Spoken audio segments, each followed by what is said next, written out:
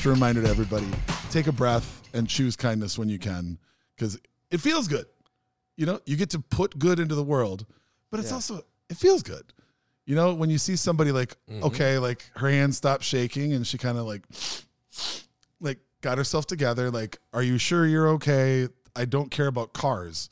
Like, you and the kiddo, you're fine. You sure? Like, we're good. We exchanged some info. We're good. That's cool. Just a reminder, you know? Yeah. Like, empathy. Yes. Yeah. It's a superpower. 100%. It is. Did you have a similar day, Charles? No. Accident-free day for me. Accident. Didn't even pee yourself? A little. A little bit. A little. But it was a great joke. You know, I'm getting old. You always you pee yourself a little bit the older you get. You know what I mean? So Marnie came home today from work and she says, "How was your day?" And I said, "Fantastic. How was your day?" And she goes, "Pretty good." And I was like, "Okay, so I win." She's like, "It's not a competition." I said, my day was fantastic. You said your day was. It would have been okay. Subjective. When she said it's not a competition, you should have been like, "That's what a loser says." Yeah, right. You're admitting I won. Exactly. That's all this is. Oh, well, I already alluded to it, and rather than build it up, I would rather have everybody just get to hear you introduce yourself, and then we can get to talking about what you're doing here. Sure. Thanks, Ben and Charles, for having me on. So my name is Daniel Nguyen from Vietnam with Songkai Distillery. So we're a distillery and winery based in Vietnam, specifically in Hanoi, the north of Vietnam. And we've been around since 2018. And we make a line of gins, an Amaro, and a rice wine. Woo. Yeah. So we're, agriculturally focused. I have a background in agriculture and bioengineering and natural resources of over 12 years. But started making alcohol since 2018. So that's landed me in the Twin Cities. I think this is my third time. Well, yes. And I believe we got to meet you. Well, I've gotten to see you all 3 times. That's true. Because I caught you at a trade show the last time at New France with Katie. Yes. And then before that was at Hi for the first time. Yes. I forget the order of things. For our international listeners, you distribute all kinds of places around the world, right? That is correct. Yeah. So we spend a lot of time in the U.S., the United States, but we're also in, Hong Kong, other parts of Europe, Australia. But yeah, we're fortunate and very lucky to have been able to be given the opportunity to distribute globally. That's incredible. Yeah. And folks, if you have this in your market and you get a chance to try it, absolutely 100%, you'll understand why it's going around the world. But before we get to your stuff, we got to raise a little toast real quick. Cheers. Our good, wonderful sponsors at Beam Suntory sent us over a bottle of Toki, which I believe we have not drank neat on this show in quite a while. I don't know that we have it all. I know maybe we never have. We made highballs with Easy, but we have not had it alone. But beautiful, affordable, slightly sweet, slightly smoky. It's everything that you're looking for in one of the very few Japanese whiskeys that are remotely affordable these days. Yeah. I like drinking this neat so much that this was the neat pour that calmed me down at Scars in New York City when we were filming our video because we had a session where we were filming at Scars Pizza that just took a really long time, and my brain was struggling to not go on to the next thing because that's the way my brain works. Right. And I went inside to the air-conditioned bar and got a neat pour of Toki, and it made me feel real good. Real good. Yeah.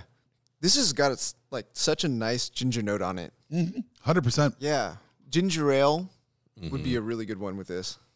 Done it, can confirm. That's why it makes such a great highball, too. You know what would be interesting? The whiskey cocos that you were crushing in Puerto Rico. Could absolutely do that. I could 100% see Puerto Rico via Tokyo shot of this. I think that would be delicious. Yeah. Wow. That was nice.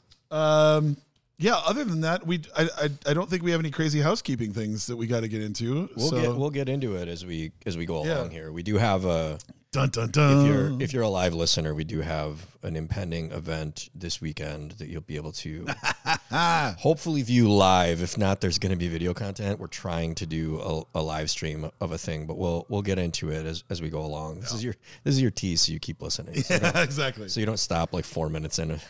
Bunch of jerks. Podcast.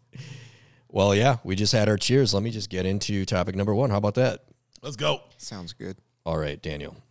Let's get right into it. Let's have it. What is a favorite gin cocktail of yours right now? Ooh, wow, that's really good. I would say it's a little bit of a modification on Tom Collins. And what we do is, so in Vietnam, we have a tradition of fermenting limes in a salt brine, and we call it chanh muối, which is salted lime. So it's a little bit different from lactoferment. What it is you take a whole lime, you peel off some of the excess peel, if you will, and you just ferment it in a salt brine. Some people will add a little bit of a slaked lime to it, so that the limes themselves will remain crunchy, so you can eat it afterwards. You let it ferment for about 3 months to get real juicy and briny. And I take half of that, muddle it at the bottom of a Collins glass, 2 ounces of gin, the typical lime juice and simple syrup, and build up from there. And it's amazing. It's like an adult lime Gatorade. Yeah. Is the way I would describe it. Fuck. Yeah, so that's take all my money right now. Yeah, I want my that favorite, in 100%, my face. 100%. That Should have sounds brought wonderful. Holy What are the characteristics of the lime after it's been fermented? Like, what do you pull from that? It's definitely, if you've ever had, so you know how, this is kind of like a shameless plug for Gatorade, but Gatorade, the lime Gatorade, the original lime Gatorade, but they came out with a Gatorade Zero. That's in the square bottles. And their new salted lime tastes exactly almost like that. No shit. Yes. This is a salted lime Gatorade? Yes. Because that's the electrolytes. Yeah, it's that's just the salt. electrolytes. But they call it that. Yeah. Okay, Yeah, I've never seen that. It's zero added, like, real sugar. It's zero real sugar, so it's supposed to be like 0 calories.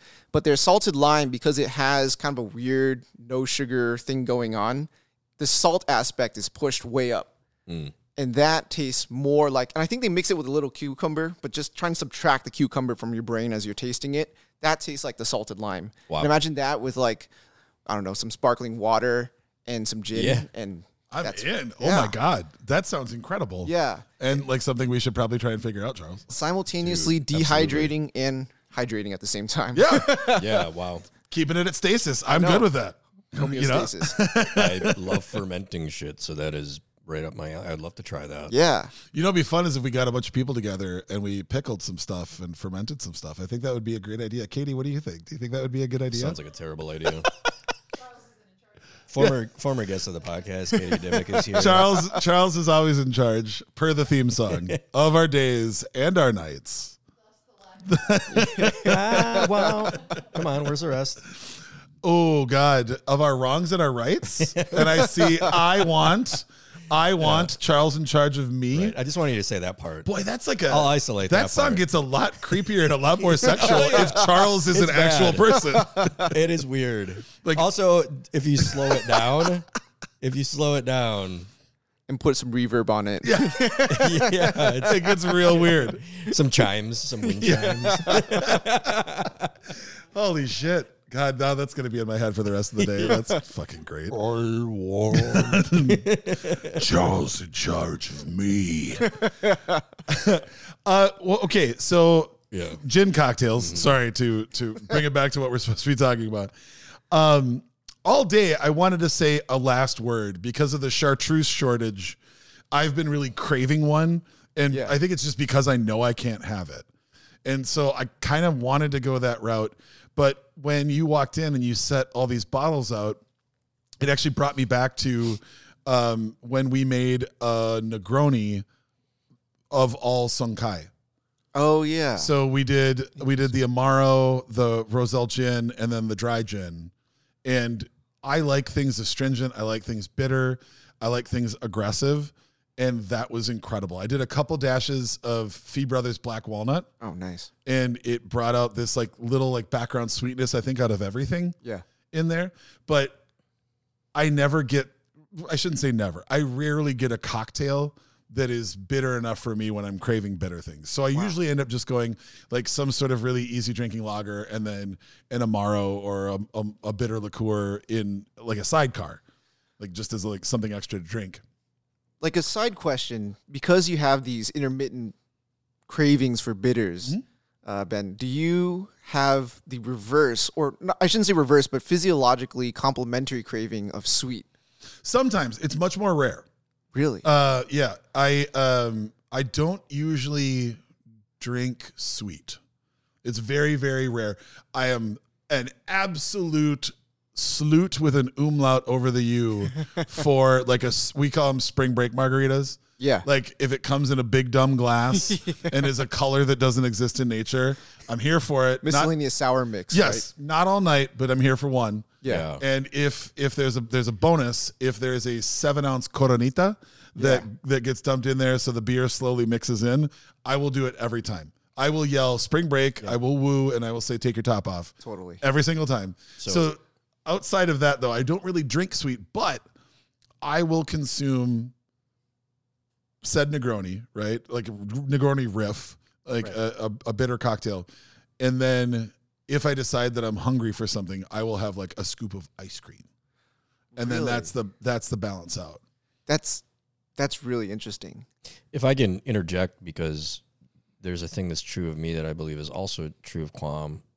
The bitterness often, for me, is a later in the evening counteraction to having cocktails for most of the evening that do contain simple syrups and are therefore kind of sweet. Yeah. You know, I don't intentionally like to order anything that I know is going to be sweet, which comes, you know, that's like the entire annoyance of like Kosovich saying when people say, but not too sweet. Yeah. Yeah. Like bartenders are super annoyed by that. But if you're drinking cocktails all night at a beautiful cocktail bar, inevitably you're going to consume a lot of sugar. And for me, as someone who loves bitter things, I use that as a counteraction at the end of the evening. I want like an Amaro or I want some Malort because I want to like take that feeling, the cloyingness off of my palate. Yeah. Yeah. I'll agree with you on that. Like I am prone, especially if I'm at a bar that maybe I question the creativity of some of the recipes, where it looks like this was all just thrown together by a liquor rep or something. Right. I am prone to get like an old fashioned or a Manhattan in those scenarios, and those are sweeter than I would maybe necessarily go for on a regular basis. Right. But yeah, that's for the later in the evening, the more likely I am to want something astringent. Yeah. And I just really thought the balance that was achieved, where I felt like, and maybe this is just because they're all from the same family and using a lot of the same botanicals with the same care that you look to when you're making everything. But Danielle, I really felt like I felt like I could taste the characteristics of all three. And then that little bit of black walnut, it was like a little bit of like chewing gum or duct tape to kind of hold them all together, where there was this nutty, slightly sweet note kind of running through all of it.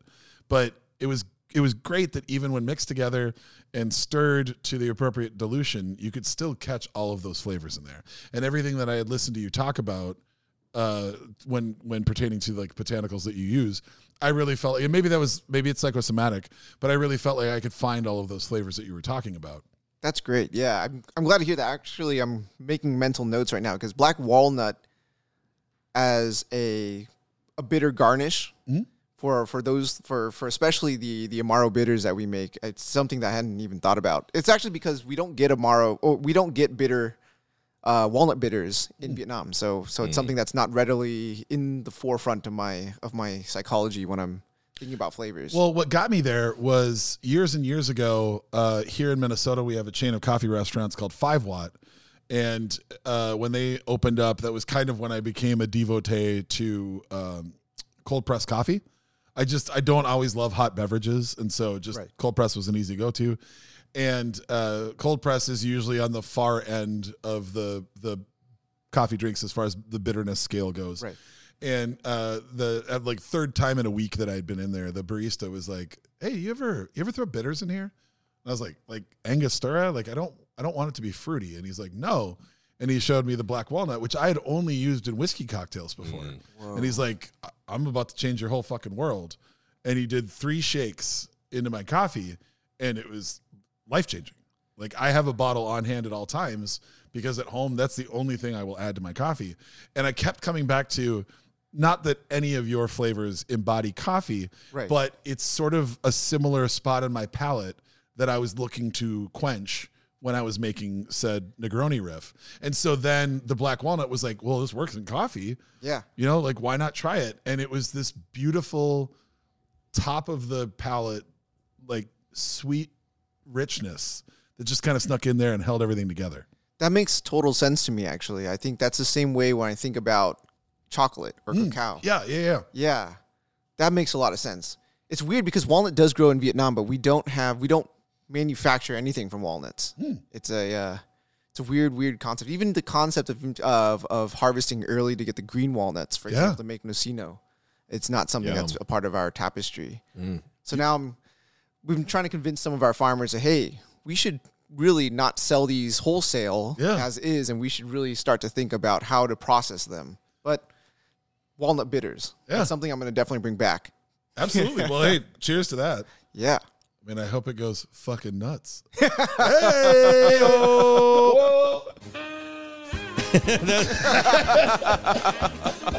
That's the first time I've been able to use that appropriately.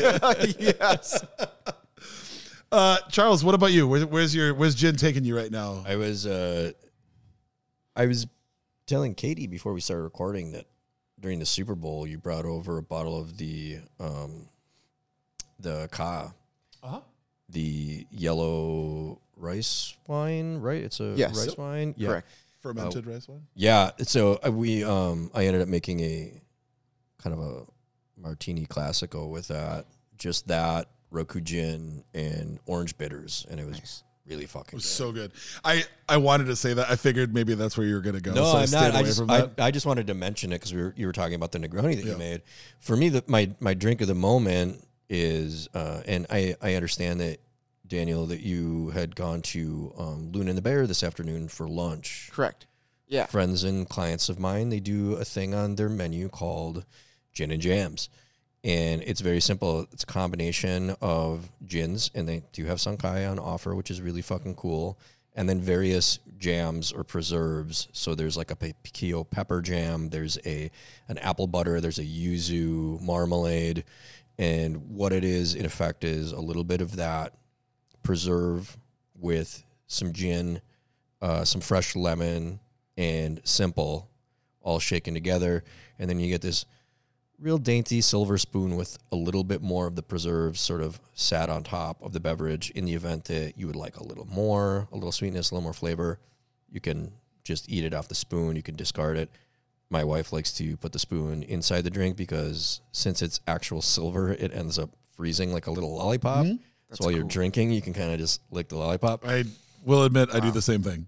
But it's really fun as a concept. It's a great deal of fun because there are infinite combinations. The restaurant launched with, I think we did 8 to start, but now it's just, they have a bunch of random jams and new gins, and it's expanded so quickly that it almost will require its own dedicated menu. But they're a lot of fun, and it's easy for people to get into trouble. Yes. If I go there with Marnie, we're like, all right, we're Ubering, Marnie, because you're gonna be gin and jamming pretty hard tonight. I know that for sure. And it's just, there are so many, like the Corsair barrel gin, the bouquets of the gins that Sankai contain are like so unique that trying various gins from like Spain and Vietnam and Mexico, it's really cool to see the effect that it has on each of those products. I also really love that, I don't know if you picked up on this when you were there, Daniel, but I love that it's all house-made jams too. Yeah. Because I think that it does service to the amount of work that goes into the gin there. It's not all house-made. Oh, it's not? Yeah. Okay. They're very carefully sourced. Eventually, they will all be house-made. Well, then even the ones that are sourced are of an incredible quality. Yeah, like, absolutely. It's nothing against. I am a Smucker's devotee. I fuck with some strawberry jelly and I fuck with some grape jelly. Yeah, but it's not that. It's coming in with flavors. The thing that excites me is that almost every time I know all of the gins, but then I get excited because I've never thought about it with these flavors. Exactly. You know, I've never thought about it with like tamarind or fig or yuzu. And then you get to just watch how it expresses itself through that. Berry, apricot. Yeah, fucking awesome. Ever changing. Yeah, today they had peach, and I think that was house made. Yeah. Oh, I haven't even seen that one yet, so that's exciting. Oh yeah. I want that right now. But yeah, that martini at Super Bowl, I actually kind of forgot about that. That was amazing because again, we get really used to like, okay, vermouth provides this, the spirit provides this, that's it. Mm-hmm. If you play with that a little bit, like the funkiness of that rice wine is so awesome, and it gives you some of like what a lemon oil or a little twist in there might hint at, but in such a different way. Absolutely. And there's like a little savory note in there. Like, man. Yeah. And you know what's funny? We were at, I think Dario earlier today, and I was saying the thing about something like a rice wine or say like a sherry that contains a little bit of amino acids is it'll add a little bit of umami. Yeah. And umami kind of rounds things out, pushes things up that you might not have thought about. And actually a trick that we started experimenting with in Vietnam, which is kind of a little bit out of left field, but not really, is sticking pre-batched cocktails, like stirred cocktails, into a black garlic machine. Oh, shit. Because, say, for example, a Negroni, or we're talking about a martini, there will be some caramelization that happens because it has sugars in it. But if you add something with proteins, say like a rice wine or a sherry, just a little bit, it's basically MSG for your cocktail. Yeah. And I kid you not. So the next time you build a Negroni, if you have a black garlic machine, make a little bit extra, throw it in there at about 113 degrees Fahrenheit or 45 degrees Celsius for about 30 to 45 days. And after that, that'll take your Negroni game to a whole nother universe. It's an amazing thing to do. I have a Broad and Taylor pop-up fermentation chamber, which you can use to hold a temperature and to make black garlic. That might be something I should try in there. Yeah, and I would just stick just a whole bottle of Campari in there. Of course, not in the glass, but just stick a whole bottle of Campari in there in a sous vide bag, for example, just so you have just the actual modifiers already black garlicked, 30 to 45 days out just on hand. And it's just like the most amazing thing you can do. It requires no effort. You just stick it in there and you forget about it. I will never. I hope I never get to the end of this. I will never stop being amazed at some of the things that we learn in the show. That is such a brilliant fucking idea, and I've never even thought about it. Yeah, I feel like, black garlic machines aren't too expensive. You can use a rice cooker if you don't have a black garlic machine or the money for one. But I feel like that should be a more popular cocktail hack.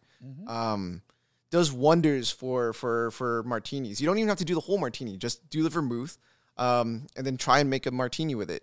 It's like adding a really crazy Madeira to your martinis. Mm-hmm. Fuck. Yeah. Yeah, that's my thing. I'm like dumbfounded right now.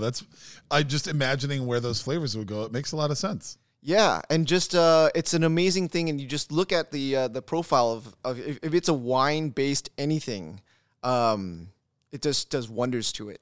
Just don't do it too long. Well, actually, no. If you really want to go off the deep end, you just increase the time or temperature, and then everything starts to taste more like balsamic vinegar. And so we've gotten to the point where we've turned like a bottle of PX into literally balsamic vinegar, but without the acidity. Right. Yes. Yeah. Okay. I am here for this. Yeah. All right. Let's see if it works on your machine. Otherwise, I will 100% pull the trigger on that because I go through enough black garlic anyway. That would probably, it would be like within a year I'd pay for the machine anyway. Totally. From just buying that shit. Yeah. I'm too impatient. I buy black garlic. That's fair. I made black garlic and miso paste chocolate chip cookies. Oh. And it was just an umami really good bomb. Really that sounds incredible. Love them. So. What are we drinking next? What are we drinking next? Daniel, I think it's up to you. What were your specs on that Negroni? I don't know if we have time to make it. Yeah. Because I didn't know where to go with it. I literally did equal parts. So I just did one third. Yeah. Okay, sure. Yeah, let's just start with dry gin. Yeah, we are drinking the Song Cai dry gin. So it's our flagship gin. It's the first gin we made, and it's made with Northwest Vietnamese botanicals. So I spent a lot of time in the northwest of Vietnam, and that's where a lot of our relationships are strongest. And it's a very spice-forward and citrus-forward gin, but the citrus is not conventional because limes, lemons, and oranges aren't native to Vietnam. And so we use different things like Glossina indica, pomelos, and different wild peppers that have the same citrus terpenes as a lime or lemon to kind of replicate some of the similar but not so familiar flavor profiles. So, yeah. I am just in love with this gin.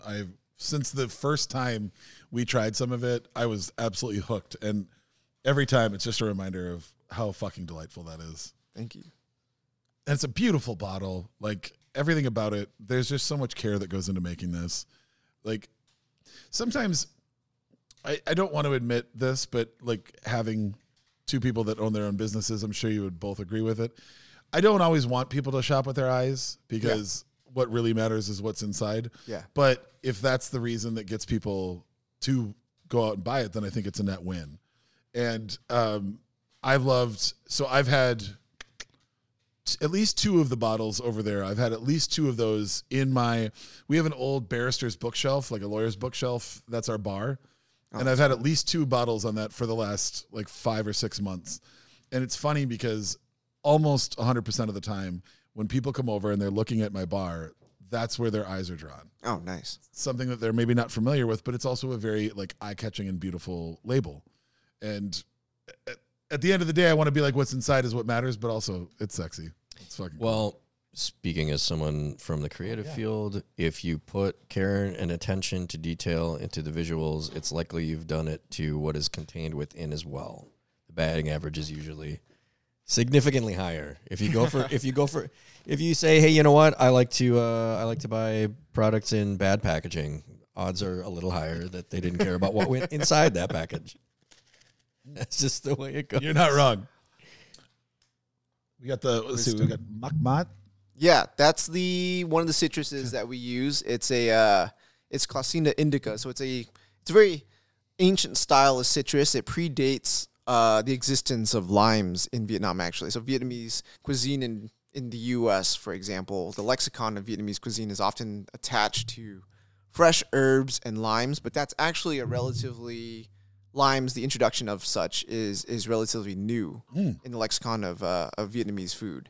And so still to this day, especially in the highland areas, which actually there's a significant portion of the population that still lives in the highland areas, that fruit or pod rather is still used in lieu of limes for acidity.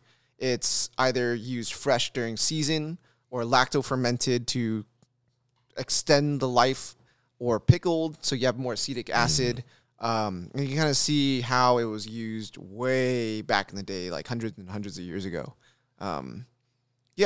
Doesn't really feel like your average citrus. Yeah, but it was great. Like I remember grabbing a few of those, and I was honestly just kind of walking around like sucking on them. Yeah, and then I used the rest of the little packet, the little satchel that we were given, and I made a tea with it, and it was spectacular. Yeah, it's good for your throat actually, for coughs. When it's actually fresh, and we're in the mountains and it's fresh, you just suck on it, eat the pulp, but then the skin itself can be further fermented, mixed with honey, and it's used as almost like a cough syrup. Crazy. Yeah, it's got menthol-y kind of qualities to it. I could see that. Very medicinal. But it is considered a citrus? Like a distant relative of citrus. It's not like what we would call the modern citrus today. So when you say citrus, it's not going to be included in the lexicon of citrus. For sure. So it may be in a similar family as like prickly ash, which is the only citrus that grows in the state of Minnesota. Yes. Which is the other spice that we have is Xanthoxylum retsa, which is in that related field. Okay. Prickly ash. Yeah. Very cool.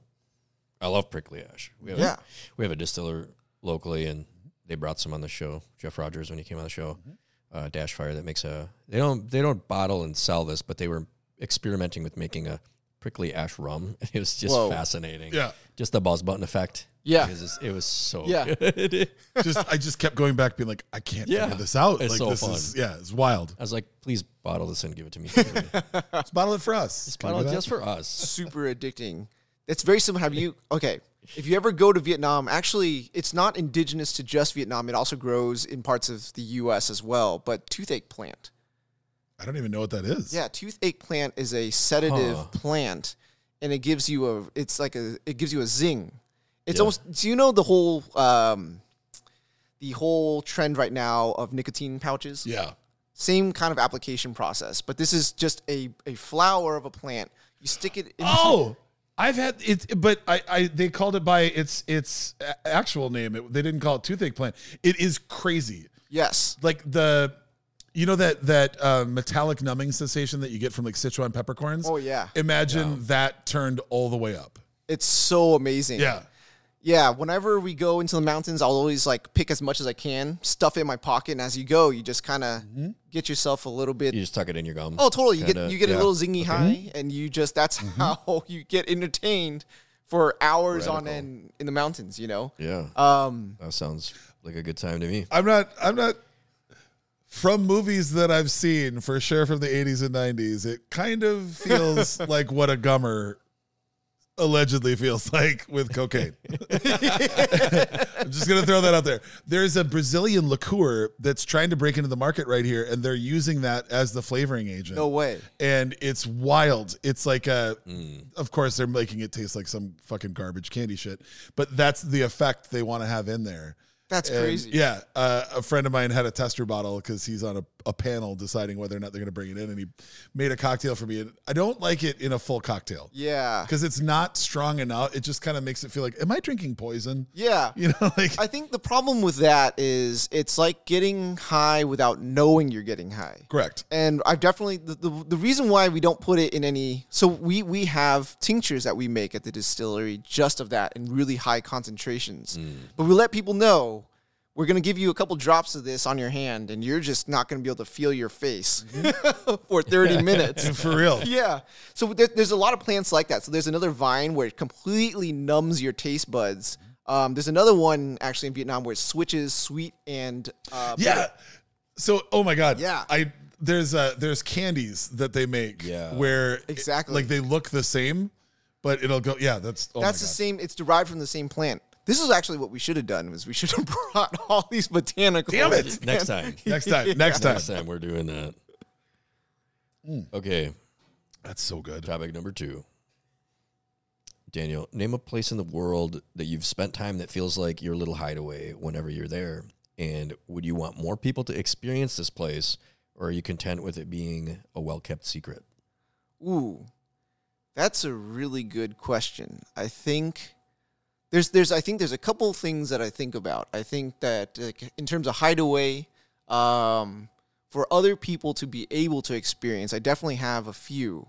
I think one is I wish actually more people could see this, is the last project that I worked on before I started going and dabbling into the distillery business was there's a 650 hectare forest reservation or preservation project in a province in Vietnam called Hà Tĩnh. Hà Tĩnh is in the north central region, right below Nghệ An province. So Nghệ An province is known as very famous because it's the birthplace of Ho Chi Minh, who is the controversial figure to some, but he is the George Washington of modern day Vietnam, essentially.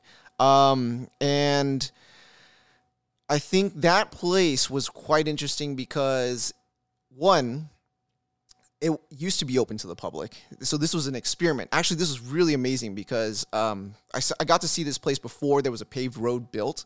And then what happened when there was a paved road built, and what happened when the first piece of plastic came in. And it was almost seeing the evolution of humanity before your eyes, super, super accelerated. Jeez, sure. What happened when the first freezer was installed and the first taste of ice cream was had? Man. And just how people changed their minds completely, you know?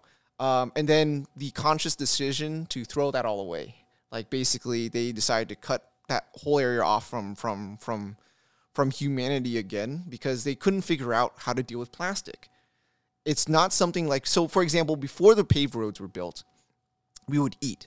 And any leftovers were either eaten by, there were wild dogs that were raised there because dogs were your protectors when you go into the forest. They would run in front of you, see if there was anything, of danger, and they'd bark and let you know. anything that they didn't eat, you would feed to the pigs or you would turn into compost. There was no such thing as trash. Right. And I just remember one time I left and I came back and there was plastic and they were just like, it just doesn't go away. What do we do with this? There's not a trash person or a trash collection, thing that service that comes and magically it disappears. Right. And it's a conscious decision of like, we have to, collect everything and then send it back to the city. Leave Anyways, no trace, right? To keep things short, that was one of the few places in the world I felt that, because it was at the beginning of a watershed, meaning that really was geographically and topographically speaking the cleanest that the water could be. Yeah. People there at the end of a hot day would just strip naked, jump in the stream, and if you wanted to drink, you just put your face in the water, open your mouth, and that was it. There was no shampoo. You would make your own shampoo from botanicals in the forest.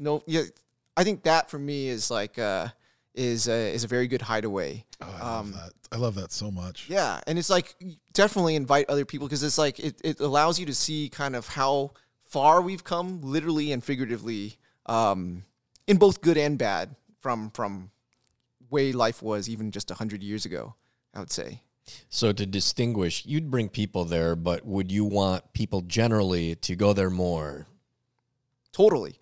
Because I think the reason there's two trains of thought when it comes to human relationship to nature and preservation and conservation is either humans should be intrinsically a part of conservation of nature or nature can only be protected if humans are completely removed. And I'm of the school of thought that human beings have to intrinsically be a part of nature. We are also animals, and there's no separation between us and nature, really. Right. And it's almost a fallacy to remove ourselves. We become alienated. And then you have a generation where things, they think chips grow on trees. And, For real.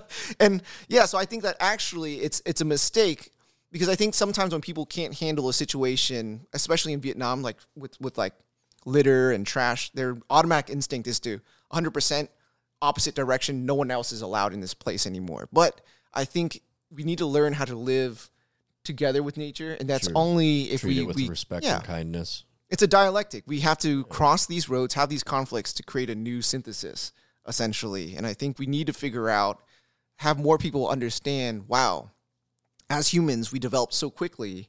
And for the sake of convenience, we forget about the long-term issue. I think in America, we throw away trash, it magically disappears, but we don't know where it goes to. It just doesn't disappear. We don't have to deal with it. Yeah. But how many Americans have actually tasted just like, or anyone in the world really, it's potable water is such a privilege. Yeah. And just to be able to swim in a stream and drink water is insane. I think for me, that changes everything. That was one of my favorite things on my first venture to Lebanon when I was a teenager in my early teens. There's this stream, this spring that cascades over the hillside or like the mountainside. And there was this essentially like, if I remember correctly, it's like a lion's head with the water coming out of its mouth that was sort of installed into this old limestone wall. And my cousins brought me over to it and they said, this is spring water from the mountain. It's the cleanest water you can drink. And they put their hands in it and started drinking out of it. And I did that too. And that was the first time I can ever remember just drinking water from a spring. Mm-hmm. Yeah. There's some spots in the area where my family is from in Norway where it's literally the water comes out of the mountains so cold that it's not possible for anything to grow in it. That's so cool. And it's the same thing. Like there's almost, and again, I don't know if this is psychosomatic, but there's almost like a sweetness to it. Yes. Where it somehow tastes better than than water. It's better water than water. I don't know. But it really is like, it's so pure that there's clearly minerals in it from, it's filtering through rocks that have been around for 1 billion years. So it's not the absence of everything. It's just the absence of any chemicals, the absence of any pollution, the absence of any weird shit growing in it. And boom, there you are. I love that answer. Yeah, I think it's something we can't live without, but definitely it's been modified. It's almost like The Matrix, where the guy is eating the Chateaubriand steak, and he's like, my mind is telling me this is a steak, and it's delicious, but it's not a steak. Correct. Yeah. It's the same thing with water. Yeah, exactly. Oh, man. Ignorance is bliss. Yes. Yeah. Woman next to me, I was at an account today around lunch, and this couple was next to me, and the woman that was directly next to me got her water, and she had one sip, and she goes, ugh. And I'm thinking like, oh, it probably tastes like the soda gun, unfortunately that happens at a lot of bars. And she reaches in her purse and she pulls out one of those little like 3-ounce flavor enhancers. Whoa. And she just starts squirting it in. And it's this like Mio or whatever. Yeah. It's like this dark, like crimson purple. Yeah. And then she looks at her companion and goes like, I just fucking hate the taste of water. And I'm like, that's a lot of people. I know, and I don't get it. I don't get it. people. Like, oh my God, how do you not like the thing that keeps you alive? I was just, You know what I hate the smell of? Air. just a few days ago, I was talking to someone at the cigar club about this that told me that like their father doesn't, as far as they know, he's never had a glass of water. Yeah. Oh, way. Yeah. I'm like, that's fucking scary. I'm telling you, man, I have people in my family that I have never seen drink a glass of water. That's crazy. And I can't get quenched from drinking carbonated water. Yeah. If I drink a can of carbonated water, I feel like I haven't had water because I love water that much. Yeah. A LaCroix doesn't do anything for me. I like it as a separate beverage. I don't drink. Yeah, absolutely. I don't get. Yeah. I don't get a sparkling Right. water or a seltzer when I'm thirsty. But a lot of people do. A lot of people drink like coffee when they're thirsty, or a Coke, or a beer. The only coffee when I'm thirsty answer I will accept is SK coffee with that fucking lemongrass coffee, because that was the most refreshing cup of coffee I've ever had in my life. I'll still be thirsty though. Yeah. I'm still gonna get a water to go with. Yeah. It's crazy. Okay, so a hideaway that I love, and do I want it to become popular? You know, and you can contextualize that however you'd prefer. Like, do you want it to be more touristy? Or it depends on the type of place, right? I will say that I wish it was more popular, because I just looked it up to make sure I had the location right, and it is currently closed. So, sad face. Literally, the first bar I ever fell in love with, like in love with, is on the dead center north point of Grand Cayman Island. It is a bar called The Wreck. It has no doors. It has no windows. It's just, you walk in, you walk out. It's got an old jukebox that still has CDs in it. It's got, at any point, one of the surliest bartenders you'll ever meet, or the other surliest bartender you'll ever meet. All they do is make beers, shots, and like boat drinks / party drinks. The bar itself is great. There's nothing better than walking up to a place that has open windows and open doors without the ability to close. Yeah. And you just hear the echoes of like Peter Tosh, and then Jimmy Cliff. Nice. And then Bob Marley. And you're like, okay, I'm already like in a great mood. So it's on the beach, but it's not like on the water. So it's probably about 100 to 200 feet to walk there. What it is surrounded by palm trees. And betwixt all the palm trees, they have hammocks just tied up. And I rented a scooter and rode around the island. I just wanted to do a lap. I found that place, and I said fuck off for 6 hours. And I moved from hammock to hammock every half an hour or 45 minutes, trying to decide like which way I liked it, where the best breeze was. And they don't care. Like, you could take drinks as far out as you want. And I said, I was actually thinking about going out of the water. And he's like, yeah, go ahead. Just don't litter, come back with it. So I got a frosty ass beer, and I walked out, and it's basically a sandbar. So you can walk out into the water.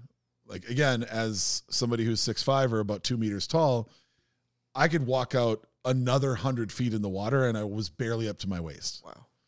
And there was a moment looking back, like I'm just looking at this gorgeous, like azure blue expanse. And then I turn around, and you could faintly hear reggae music, and you could see people sort of like one by one coming in and out and getting drinks.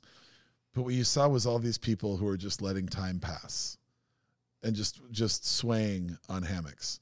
And that was an image that is burned into my brain and will forever be burned into my brain as a reminder of I should slow down. I should take a little bit more time for myself, but also that's a part of vacation. I'm a stick it all in there. Let's hit every museum. Let's go to every dinner. That was the first time that I remember really consciously understanding the other side of what a vacation is. You know, like I am how to relax to the max. Yeah. And I'm not like let the day come to you. Yeah, and I'm not good at that. I'm spectacularly bad at that. Even like the last time that I was in Mexico, I found a way to see 3 different Incan and Mayan ruin sites. And like I went to a cultural museum and I went and caught some live music. Like I'm not good at unplugging. And that was a reminder for me to, hey, actually pump the brakes here. And I would say that I want to keep it a fucking best kept secret because when you get on that scooter, you get out of the tourist area. Yeah. So you're driving through like where the real people that live in the Cayman Islands live. And like I stopped and I got some oil barrel jerk chicken. I had a couple of like baggy pouches that were just delicious, like some sort of fruit drink. Don't care. It was amazing. And then I got there and I'm like, fuck, like this is the opposite of what I normally do, but this bar has my heart. And as much as I want to keep it hidden, the fact that I looked it up and it's fucking closed right now, like, damn it, more people need to go there so they have enough money they can stay open. Yeah. Just when you go there, everyone needs to leave. Right, exactly. Yeah. My bar today, motherfucker. If I could have like a timeshare, like, you know, one weekend every 2 years, I just show up. But then there's also living in the center of North America, like literally dead center in the continent. Our society is not built for anything less than like a car or mass transit on a national level. It's very hard to get around. Mm-hmm. I 100% am down at some point in my life to live in scooter culture. And I don't care if it's Southeast Asia, if it's Italy, I just on an island, I don't care. Away. There's nothing better than like literally throwing a Bluetooth speaker in back, turning on some tunes, and just driving. You're going to need some nicer scarves. Oh, my friend. I think we both know. Some Italian scarves. As I hope the only one in this room that owns a white Italian silk scarf. Hey. And World War I motorist goggles. All right. So, okay. Well, then I'm the one who needs, if I'm going to join you, I'm going to need some scarves. Real talk, Daniel. I bought them because for my friend's 40th birthday, I bought him a gift certificate to drive a tank. No. And I was like, if two people get to go. So I was like, all right, if he's going to be driving it. With and live rounds or no? you get to shoot a blank. Swear to God, it's amazing. But so he was going to drive it. So his head is like down by the tread, like poked out. And so then I was in the turret. And I'm like, if I'm going to be in the turret, I need to have something appropriate. Right. So I ordered leather-bound World War I pilot's goggles and then a long Italian white silk scarf. Yeah. And there is actual video of me going, tally-ho! Yeah. What did Master P think about you renting the gold tank? Well, that's the problem is I kept stealing little chunks of it so that he tried to take it out of my hands. Oh, no. That's how you paid for that scarf. Yeah, he wanted to make me say, That's how you paid for that Italian scarf. So yeah, the rack, if you're ever in the Cayman Islands, it says temporarily closed, not permanently. So it also might just be a seasonal thing. But if you're ever down there, first of all, get away from 7 Mile Beach and where all the hotels are. Because all you're doing is you're watching people LARP and cosplay island culture. Get the fuck away from that. And then just take time. Stop in at little markets. Eat the fucking food. Like that oil barrel jerk chicken was what started my obsession that still sits to this day. Yeah. And it was like $2. I mean, get the fuck out of here. You know, I just paid $12 for a daiquiri. Yeah. Yeah. Well, that's because that was going to Papa Hilton.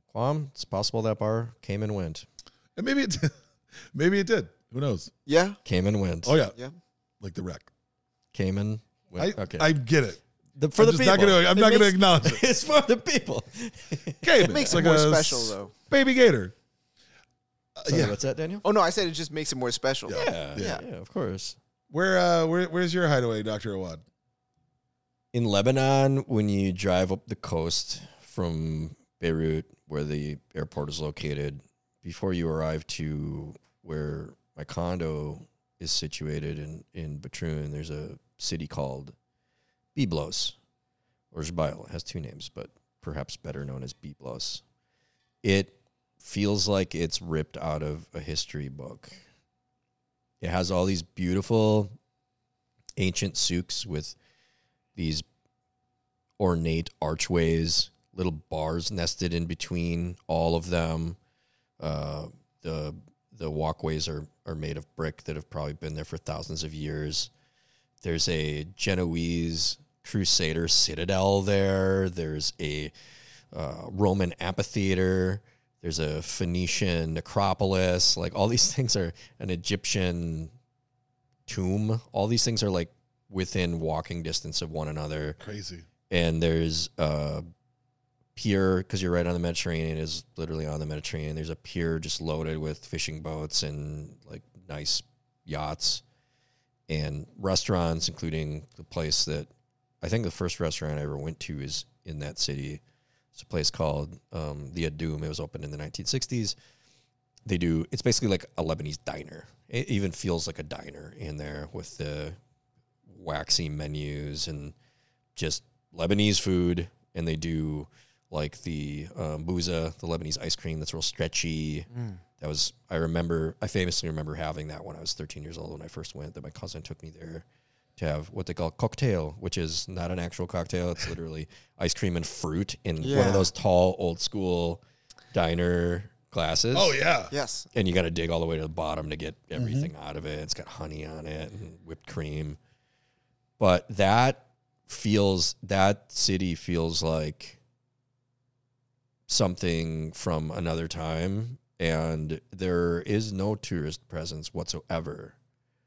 And the reason it came to mind as a place that would be like a hideaway is that I always visit there at least once when I take a trip to Lebanon, even though I don't live in that city, just because of how beautiful it is. And there's like these fantastic bakeries, and my cousins love going there. And I used to be able to buy Cubans there. Now they're fake, unfortunately, I've noticed on my most recent trip.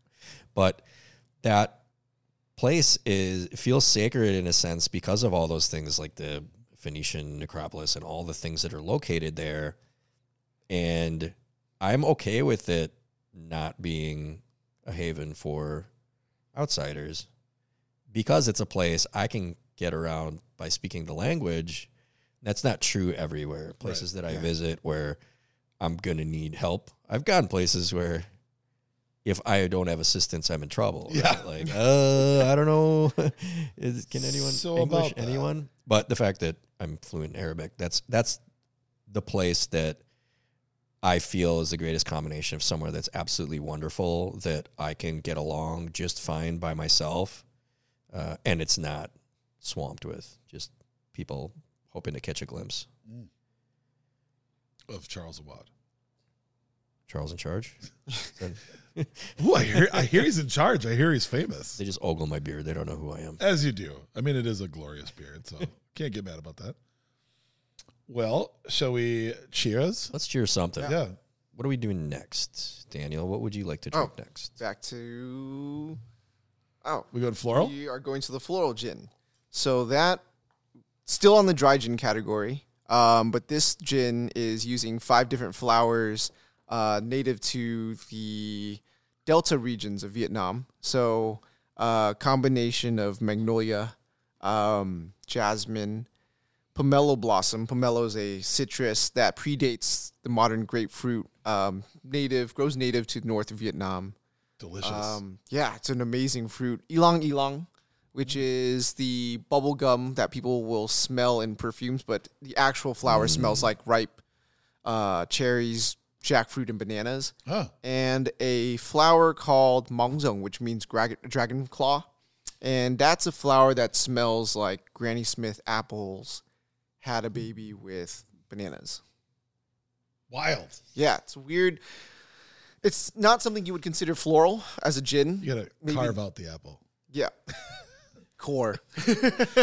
We have some charades going on for a banana and an apple having a baby together. Banana charades, huh? Yep. I know. Right. Banana charades. I'm not mad at that. Save it. Yeah, this one is so wonderfully fruity. Yeah. And you do get it reminds of a Belgian beer that is very estery. Oh yeah. The bubblegum and banana impact is something you would experience in a lot of European beers. Like a lot of Hefeweizens sometimes either go one direction or the other. Yep. Sometimes you get bananas, sometimes you get cloves, sometimes you get bubblegum, sometimes some combination of those, but those are all derived from esters, in particularly a Hefeweizen. But it's delightfully fruity. You get that like bubblegummy impact, right? Where that's kind of, I guess, peripherally floral. Yeah, it's a weird, nature's kind of weird when you think about it, as everything is just compounds. You get all these very nostalgic things wrapped up into one. It's really cool. It's nuts. Yeah. Well, cheers to that. And all right, question number 3. I have been on a sandwich kick lately. Sandwiches, if you will. Sammy's, I don't like the handheld term, but pretty much everything else. I love stuff that comes with an edible plate. Like the device that's using it to get to my mouth without making everything a mess is also edible. I am here for that. Yes. My simple question is, build me your perfect sandwich. Ooh, that is tough. Right? So the question is the formal definition of sandwich, does it have to include bread? There are no rules to this. Wow. Wait, so what is the rule? What is the definition? There has to be something. Whatever you would decide a sandwich is okay. I guess I'll answer both ways. If it is a conventional wheat baked sandwich, meaning the outer layer is somewhat baked, I would say, that's tough. So I used to live in New Orleans, and so this is tearing at me. Yeah. I feel like I've lived in 2 places that have been very, very sandwich heavy. Yeah. It's New Orleans and now Vietnam. Yeah. So my mind automatically went to the banh mi. Yep. But then I was thinking about how in New Orleans, the Vietnamese American experience has placed the Vietnamese po' boy, essentially. So taking what we know of the banh mi, what we know of the po' boy, and merging the two. I think that is probably where my mind is starting to head. I would say for me, the thing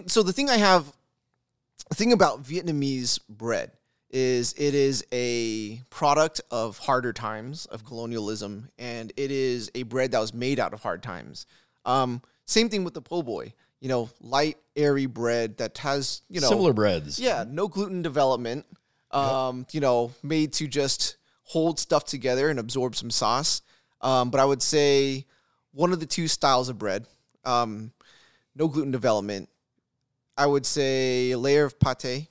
I would say ideally like rabbit, something a little bit more gamey. Sure. And some cold cuts that are not fermented, if that makes sense. Yeah, so not salami, nothing too sour. Pickled daikon, radish, and a mix of like microgreens. So I guess like a banh mi essentially. Okay. But lots and lots of cucumber. And here's the kicker: hold on, pickled or non-pickled? Non-pickled. Okay.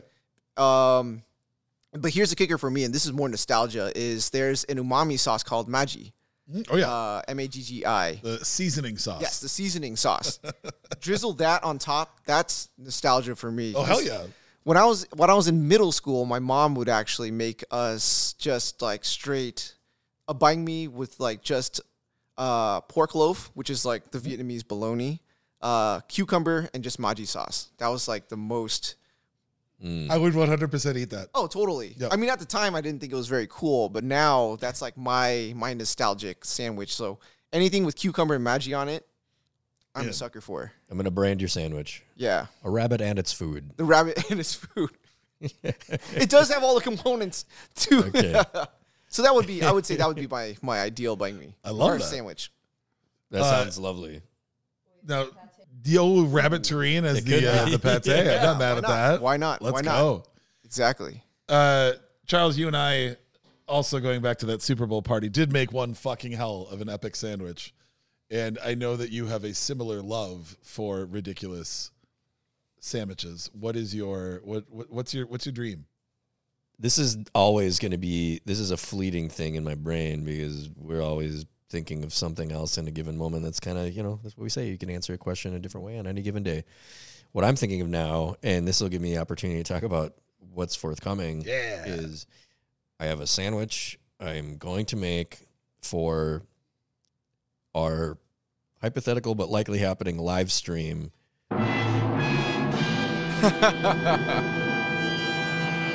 Of WWE Elimination Chamber with Nerdy this Saturday. If you're listening live at 4 a.m. to 7 a.m., we're going to watch pro wrestling Nice. with Nerdy, former guest of the podcast, famous musician, at the Haddon, which is the private cigar club that I go to.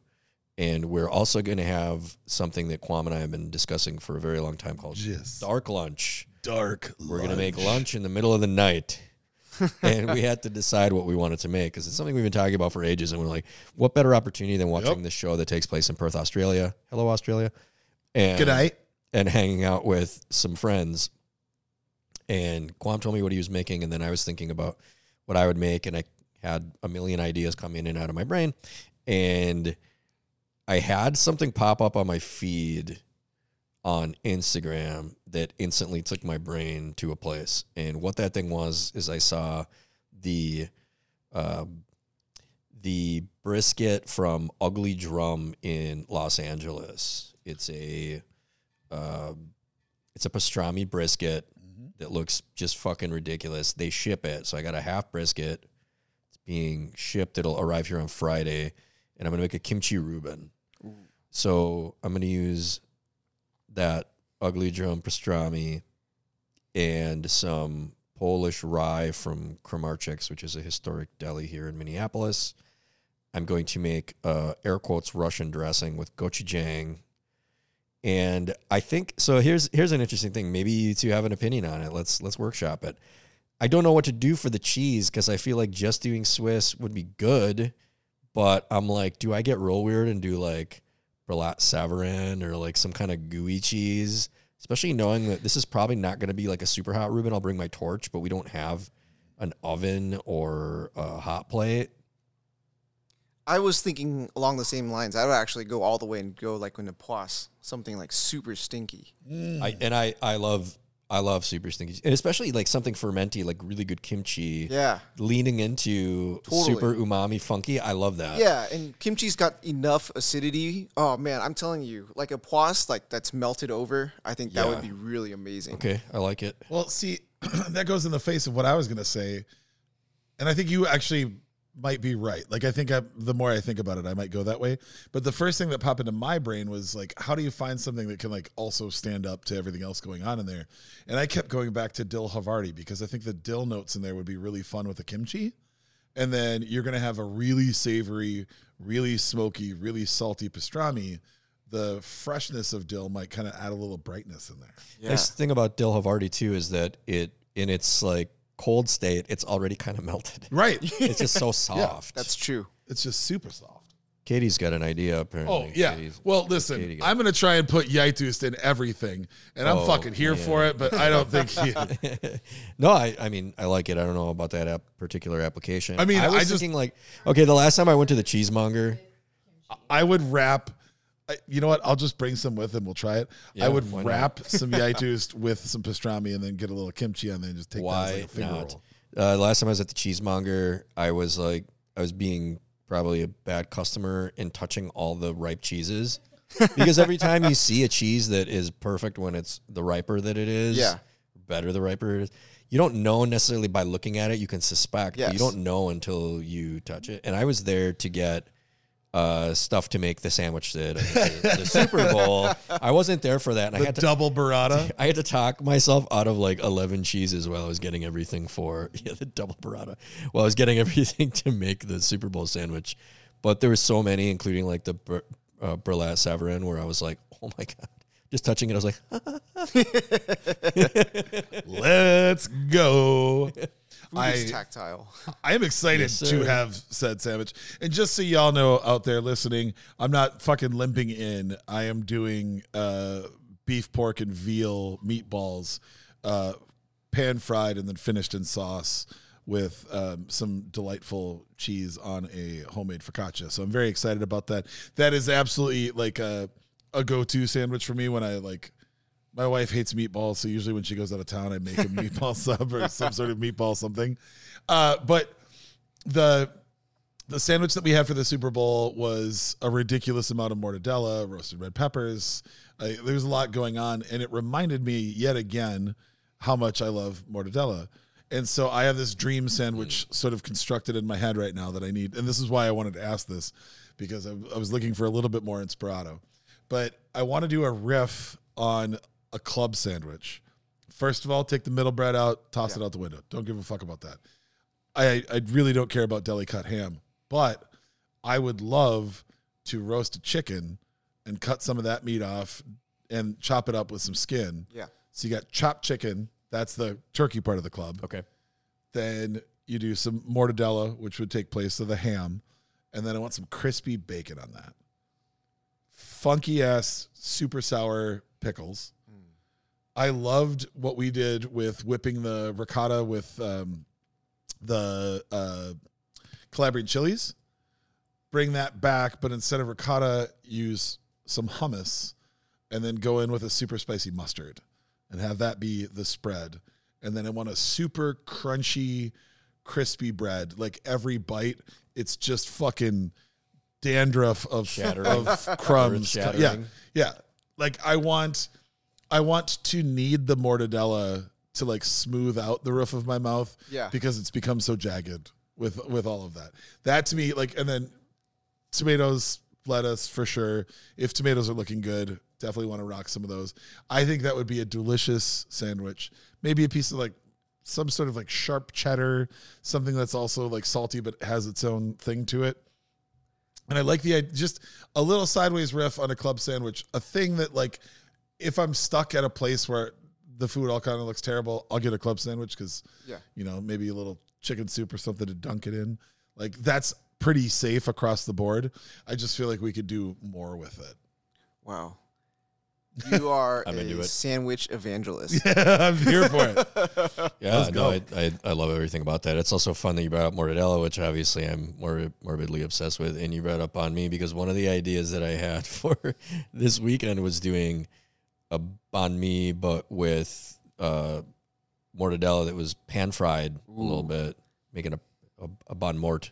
Yes. You know, it's like crisp it up a little bit and then do here for basically it. all the other ingredients, still do, you know, the pate. I mean, shit, maybe you could make pate out of mortadella as well. Good, You, good. it's basically, It's halfway there. it's sliced pate at Yeah. that point. Maybe that's how I could make mortardella, which remember when I brought up, Yep. because you were talking about like a sandwich on, I think it was the MJ Matheson episode Yep. 2. We were talking about making sandwiches. And I was like, if you made homemade mortadella, but make it like super spicy, you could call it mortardella. So maybe you could do that in the spread. The Yeah. fucking the evil sandwich. Absolutely. I'm fucking here for it. The brood witch. That's what it is. The Yeah. brood witch. I am here for that. Absolutely. I don't think that the Reuben will be too spicy with kimchi, and because I was like, well, Yeah. I want to make the Russian dressing, but a little bit different. And I was like, well, fuck, I have gochujang, and that's another Korean element, so why not put that in the $1,000 Russian dressing, whatever you want to call it? I think that's going to work pretty nicely. yeah. Let's go. More umami than spice, for sure. Absolutely. Yeah, Yeah. a little bit of funk, lots of umami, and a little bit of heat. I mean, I might maybe we'll have some hot sauce on hand in case we want to go extra bougie. Totally. Like vinegar heavy hot sauce. Also, yeah, because the meat is so rich. Yeah. Barbecue is one of those things where, and we've talked about this before. I love to eat it. I just turns out I didn't want to eat as much as I felt like I wanted to eat when I was looking at it. That's a fact. Yeah. Definite. Well, Cheers. cheers. I feel like we got on to the next one. I'm about good. ready.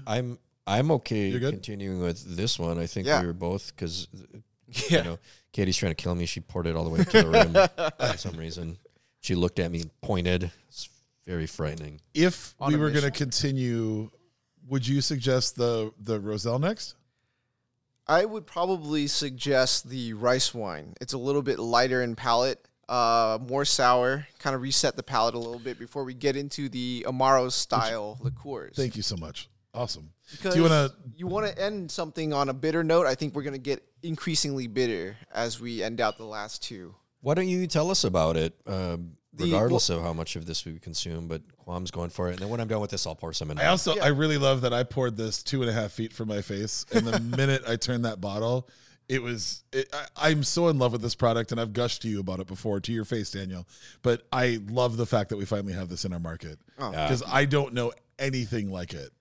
Like it's just so different. We both cooed over it when we went to that first party when you were presenting your products at a local restaurant here called Hi Hi. But when we had that one, we both kind of looked at each other and made that kind of old face, like, ooh. We were both cooing. The fuck? Yeah, and I think it's really great because I think, New France Wine were really strong advocates from day zero on this product. It's called Kha, Kha. It's a natural rice wine. So rice wine is interesting because it's often misinterpreted and translated in the West. So most people think rice wine as a clear spirit that often comes in a plastic water bottle in parts of Asia, which is not true. That's rice spirit distilled. Yeah. So rice wine is a fermented beverage like wine. Under U.S. law, it's considered a wine. And we make ours out of sticky rice. So if you've ever had like Thai food, the mango sticky rice, that kind of sticky, sweet rice. Two types of sticky rice. It's a purple rice and a yellow flowering rice. And we ferment it like sake with koji, except the Vietnamese version called bánh mian, so like the Korean version nuruc. Kind of a micro cocktail. I had a note about this. I was going to make you bring it up if you didn't. No, can you tell us more about that? Because I'm really fascinated. It's really weird because it's like so now the whole idea of ambient or natural fermentation is kind of on the up and up, both in wineries and breweries and in just anything fermentation. But basically the way it's made is you take some sort of a starch. So this is usually in the form of rice powder in parts of Vietnam. And you dampen it.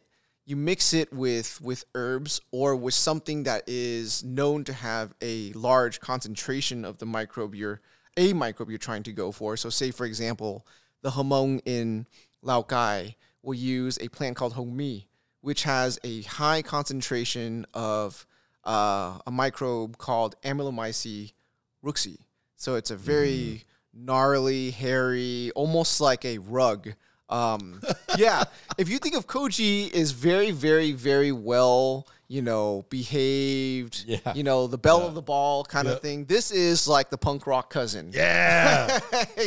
Down to thrash and destroy and, I was picturing the little charcoal mites from Studio Ghibli movies. Also fair. Yeah, they are just like indomitable. But it's basically you just leave it out and it will collect all the microbes. It'll actually turn fuzzy, and then you go and you dry it. And it contains a mixture of yeast, bacteria, and all this fungus, and you ground it up, and then you inoculate whatever you're trying to ferment with it. And that was through a process of natural selection. You're just trying to over centuries. Holy shit. If you ever go to these places in China and parts of Vietnam where people are specializing in capturing microbes, their whole house is just, Nguyen, my partner, is here as well, but our kitchen, if you leave rice out, it just starts to turn fuzzy, because there's so many spores. Right. Over time, you start to build your own microbe safe house, if you will. A lot of health videos right now about how rice will kill you if you eat it an hour after you cooked it. Yes, and it's a rabbit hole. There's always precautions you should take. So say, for example, with us, that's the traditional way of doing bánh mian. You're kind of flying by the seat of your pants, and it's literally natural selection. Kind of seeing what happens, like the dominant bacteria and exactly. And if it'll kill you or not. Yeah. Use your discretion advised, of course. Yeah. We don't want to get y'all in trouble. So what we do is we have a lab, so we end up doing that, but we isolate everything that we collect. and then we make sure it's food grade, and we rebuild and reconstitute after we remove anything that's potentially pathogenic or harmful. Sure. And that's what we're using to inoculate the rice. Okay. So whereas Japan, it's koji, you know. And yeah, we're left with this. It's like an Oloroso sherry meets a sake. Beautiful. I do feel like we hold on. We have to. Sorry. No. I just have to read this. Warning. The previous statement features stunts and experiments either performed by professionals or under the supervision of professionals. Accordingly, Libations for Everyone and the producers of this show must insist that no one attempt to recreate or reenact any fermentation that we have spoken about on this show. Bow, bow, bow, bow, bow, bow, bow, bow. This is like Jack Asperger for mixology. Absolutely, It's absolutely. like, you know how foraging has become kind of like, or has had its limelight, you know? Yeah. I always also say, do at your own risk. You've never, you know, there are certain things that you eat that will flat you out, you know, like on the spot. There are two subreddits that there's a bunch of subreddits that I love above most, but two of my all-time favorites are Oops, That's Deadly, where it's just people that like find cute bugs or little like animals that are super, super poisonous. They're like, look at this little fellow. You're like, put it down now. And the other one is Everything Can Be Food Once. Yes.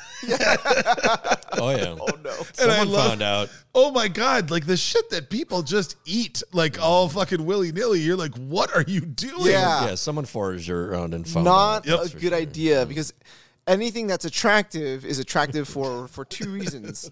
Good for you or trying to kill you. Yeah. Yeah, you foraged around and found out. That's fucking. Thank you, Dimmick. I That's literally amazing. said that. Oh, I had my headphones off. Sorry. Oh, Hashtag. I said it like 4 minutes ago. Yeah, I wasn't listening. Well, see you later. We need to trademark that saying. That's what you No, we don't. No, we don't have to do that. Forage around and find out. God, that's fucking awesome. Yeah, All right. my mycelium. It's it's a total crapshoot. Yeah, don't know what's never. gonna I don't even. I never mess with mushrooms I find in the wild. You just don't know. Nope. You know, they usually they yeah. sprout out of detritus. You don't know what is sprouting. Sure. Yeah, But also there's some where you know that you can trust them and some where you're not sure. And I'm the type of forager where if I don't know I can trust it, I'm not that guy that's going to like pick a bunch of them and go on the internet and be like, will this kill me? And then have a stranger tell me, no, that won't kill you. I'd rather just pick the Good ones enough. that- Yeah. I'll pick the ones that I know won't kill me. exactly. Here's a funny thing. Like, you'd think most animals know the things that they're supposed to avoid just naturally. Oh, They've no, evolved. they don't. They've evolved. My cat will try to get after flowers that I know will bring him harm. Mm-hmm. He doesn't give a shit about the ones that he could just chew on. You know, he could tuck one of them in his gums and get high, like most flowers. But whenever we have flowers that could potentially harm him, he tries to eat them, and that's why I try never to get flowers like that. I do think in our the household. cats have a weird vibration on that because they also will go to the person who's the most allergic and they will go to the person who hates cats the most every time. I think So- that's more of a social instinct. Yeah, maybe it is. Like, hey, why don't you want to party? You're standoffish. I think I should be near you. They're sadistic. Yeah. Because they get mad at people who try to pet them too much. Yeah. They're like, hey, why aren't you trying to pet me a little bit before I get mad at you? 2 soft strokes before I bite your thumb. Thank you very much. Oh, that's what she said. Okay, where are we at? What are we I think doing it's here? you again. The hell? Okay. So we know that you use a lot of beautiful and unique botanicals in your distillations. Spotlight a spice or an herb that you think deserves more recognition. Whoa. I'm trying to think of one that might get me in trouble and one that's a little bit more safe. Well, Trouble with who? I don't know. I think Okay. I think we could Yeah, there you go. We say Allegedly. allegedly a lot on Allegedly. this show, yeah. I think so I think Allegedly. it's interesting. I think allegedly. I think what isn't alleged is the historic use of okay, I'll do this in more serious fashion. I think is one botanical that I think could use a lot more spotlight is actually Now I'm thinking on the alleged statement. Do you want to take a moment to think about it and Kwam can answer? I figured you'd have a lot to choose from where you'd be like, ooh. Yeah. What is Okay. Actually, there's two. I think it's all related to a very a similar part of Vietnam. So I think there's one botanical that's not at all risky, or not at all like controversial, I should say, it's honey and honey wax from the Southeast Asian black dwarf bee. It's a interesting. Yeah, it's what we use to put the beeswax outside of on top of the Amaro bottle that we have. It's an indigenous bee species to Southeast Asia. I think one of the things that I think humans are really good at is when we set our minds to do something, say, for example, save the bees, we are saving only one type of bee. Correct. At the expense of all other pollinators, even if they are subsets of bees. I think that while the intentions are good, I think human beings, we can be very, very, very tunnel visioned. Very myopic. Yep. Yeah, very myopic. And I think that's actually something to potentially bring light to is we need to holistically look at all pollinators. Yep. Whether or not they give us honey or not. And in this case, the black dwarf bee does give us honey. It's a lot funkier than your conventional honeybee. A lot less productive. It doesn't take well to domestication. But I think that is something that we talk about is we stray away from using any farmed or I shouldn't say farmed, but more conventional species of bee-made honey. Because that pushes the market to push out all the other bees. Sure. Yeah. Like the way that we did with bananas. Oh yeah, totally. Yeah, right. Totally. And that's a shame because in Vietnam we're still lucky enough to have a lot of the natural not the natural, but the heirloom species of bananas. Right. And then the other botanical I was talking about, and I think this is something that I've been that's quite interesting is for us it's a botanical with the code name of 138 in Vietnam. So it's poppy. Ah, yeah. Yeah, and historically in Vietnam, it's been used, and it's given the moniker of brown fairy because very much like how absinthe was given the moniker of green fairy, it does have like very muscle relaxing, properties to it. It's been used historically to treat muscle pains, stomach pains. I mean, it was used in the original, a lot of medicine in North America anyways. Yeah, for sure. And I think that's actually something that's quite misunderstood. I think human beings, we go through these cycles and like really extreme reactions to what is illegal and what's not. And the line is quite arbitrary. I mean, now there are talks of, we were just talking before we went on air about the legalization of, or were we? Or was that the other meeting? But the legalization of marijuana. Mm-hmm. And in California, they're talking about the same thing with mushrooms. I think that's something that's also misunderstood right now is, I mean, yes, opiates are wreaking havoc in America, but I think it's such a part of medicine in other parts of the world that... But that's the thing, though, is you can't blame the origin plant for the extrapolation of 100 years of profiteering in science. Yes. Got it to this hyper potent version of the active chemicals. Like, that's the thing that always drives me crazy, is we never talk about the root reasons why there's drug abuse. Yes. We never talk about helping people. We just go like, what's the biggest blanket we can throw on everything? And I think that can be so harmful because we're literally, like, to use an old adage, we're throwing the baby out with the bathwater. Yes. We're not paying attention to why this has existed for thousands of years and been a part of medicinal cultures through the whole thing. We just go, it ended with somebody died, so now everything has to be fucked. And like, of course, we can't possibly find any nuance because that doesn't exist in our society anymore. But it is really frustrating to see that all of the progress must be thrown out the window because of where we allowed it to get to. And businesses aren't punished. Yeah. Like the doctors prescribing it aren't punished. All of it. The only people that get punished are the farmers. Yeah, and it's what's interesting. It doesn't teach us to develop healthy relationships with just consumption in general. Yeah, with self-control, with our emotions. I think like everything in controlled doses. Like as long as you understand your reaction, we're not teaching people to have healthier relationships with themselves and with consumption. Like food is the same way, I would say. Of course, it's not nearly as addictive as, say, like an opiate. But I think that we have knee-jerk reactions to things, and I think, it can lead to very disastrous consequences. Mm-hmm. Fuck. That's so much better and deeper than my bullshit. I literally, it's funny though that you did reference it because I honestly wanted to throw out marijuana. I enjoy, as a recovering hophead from the craft beer industry, I love that vegetal, grassy, bright green note that marijuana derivatives bring into things.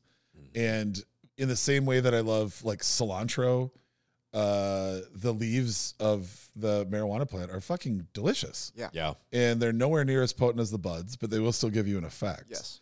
And I know that this is just the war on drugs and reefer madness and the DARE programs of the 80s and 90s.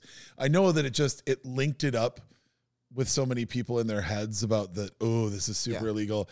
And at the end of the day, I want the thing that doesn't taste like the thing. And that's fine. I understand that you want the effect without tasting it. But again, I don't want to divorce ourselves from nature.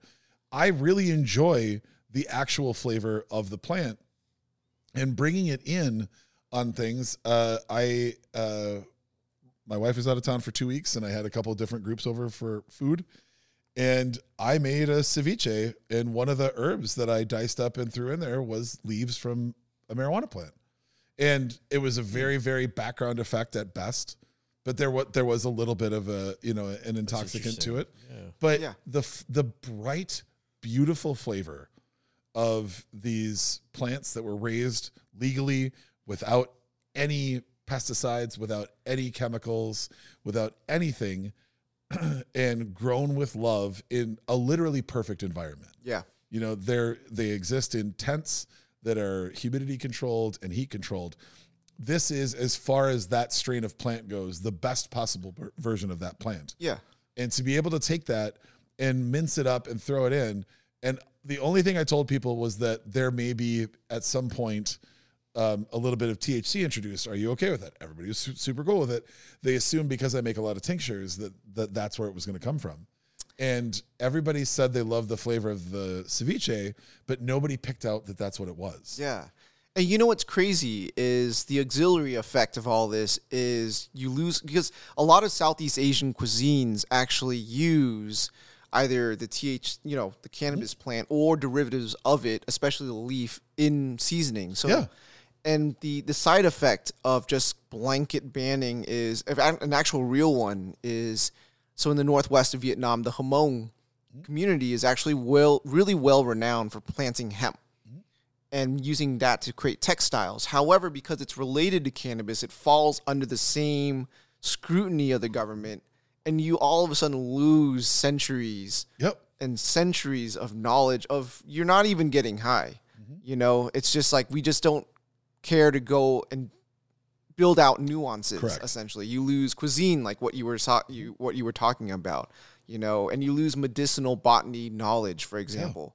A lot of the places in the Northwest or in the mountain regions of the world where I think there's a sociological term called Zumia, the ungovernable. But they grow, opium plants in the backyard for use of animal feed, using the leaf as a seasoning, and then also using it to make their own medicine.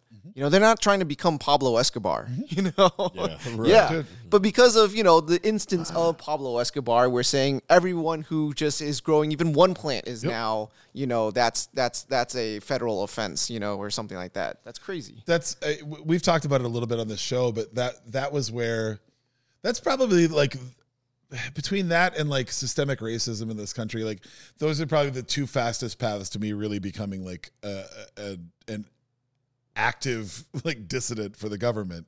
Because when you decide that something is a drug and therefore has to be targeted and killed, you literally, all of the things that we consider drugs right now all have roots in historical cultures of medicine. And the minute that you criminalize that and then you say it has to be completely wiped off the books or anything, Daniel, you hit it right in the head. Like, not only are you losing the ability to have a non-prescription drug fix, you're also losing centuries of knowledge, if not millennia of knowledge. You know, I love psilocybin and I'm an advocate for mushrooms, but if you look up the history of what introducing mushrooms into like the U.S. culture did to the tribes in Mexico of indigenous folk who've been using it forever. I mean, it literally wreaks nothing but heartache. And then it then reflexively got targeted by the government as yet another thing. Like they lumped in spiritual psilocybin with the cocaine trade. Yeah. And we do it over and over and over again. And to me, every single time we do that and we target it, it's just burning the fucking Library of Alexandria all over again. You're eliminating massive bases of knowledge because you don't want to have to learn about a thing. Yeah. And then, you know, what's interesting is, you know, it becomes commodified and decontextualized. You know, it's a lot of big words, but it's like, you know, like I feel like the people who built up that culture don't get to reap the rewards, if you will. 100%. You know? We see that with marijuana legalization, you know, and now probably with the legalization of other substances, you know. So yeah, I think that's I think something that I wish we took more time to be more nuanced about. Mm-hmm. It's tough. Like I think that there are definite negative side effects to everything. You know, like the same can be said about sugar, processed sugar. Why is there so much sugar in everything? Yep. You know? But yeah, we don't talk about that. Oh, absolutely. No question. If you're listening to this right now and marijuana is legal where you live, the easiest path that I have found to get people into it, as literally as a flavoring agent and as an herb to be used in food, is either mix it in with or substitute out cilantro. If you're going to do like al pastor or tinga tacos, corn tortilla, protein, onions, and minced marijuana leaves. It's spectacular, and it gives a slightly different, especially if you fall in that camp of people who genetically feel like cilantro tastes like soap. Yeah. Go with marijuana leaves. It's fantastic. It stands up to the onion. It adds a grassy green side to combat like how unctuous the meat is. Yeah. It's awesome. It's fucking great. And again, in such a little dose like that, you at best would maybe just feel like the food tasted a little bit better. Totally. You're not going to be stoned. You're not going to be out of control. You're not going to be messed up. That right there is a great place to start if you want to start introducing that in to cuisines. And I think another great example is using like the terpene extracts. Yeah. Oh, fuck. I love that's that. Crazy. You know? I just put that stuff in soda water. Yeah. It's amazing. And I think it debunks a lot of myths around, you know, marijuana smells like skunk. Yeah. But the terpenes are incredible. Yeah. A lot of new terpene preservation techniques in beer and with weed as well. Also, I want to say thoughts and prayers if you don't enjoy cilantro and you think it tastes like soap. It's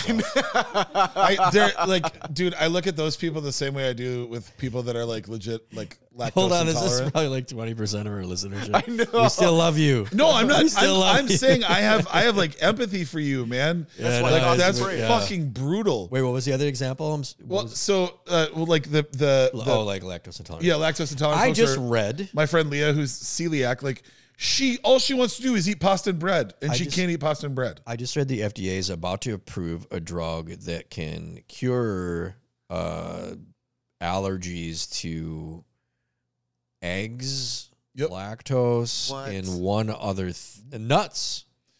That's insane. But Peanuts, eggs, and dairy. That But- would be fucking miraculous. to Yeah. all of our That's American, insane. to all of our non-American listeners, America, the U.S. advertises drugs. They like half of the ads during TV shows are for prescription drugs. Yeah. With long and names. and it's always people that are like out in like bright colored clothing, frolicking, perhaps taking a bath side by side by their lover Yeah. in a grassy hill situation. But then at the very end, like it's always warm tones and talking about how beautiful this is. But then at the end, they do the speed read of all the things that will Go kill wrong, you with yeah. this drug. And all I can picture is we've talked about it before. We have. There is It's been a while. I got to bring it up again. This was like 100 episodes. There is a diabetes drug which is doing a lot of great for a lot of people because we live in a hellscape where the rich run the world and the wicked are never punished and our healthcare is awful here. There is a fucking medicine that helps people with diabetes get it under control so they don't have to work, they don't have to rely on insulin. But literally, one of the possibilities is that your taint, your perineum, your taint will become infected and it could be fatal. Oh my god.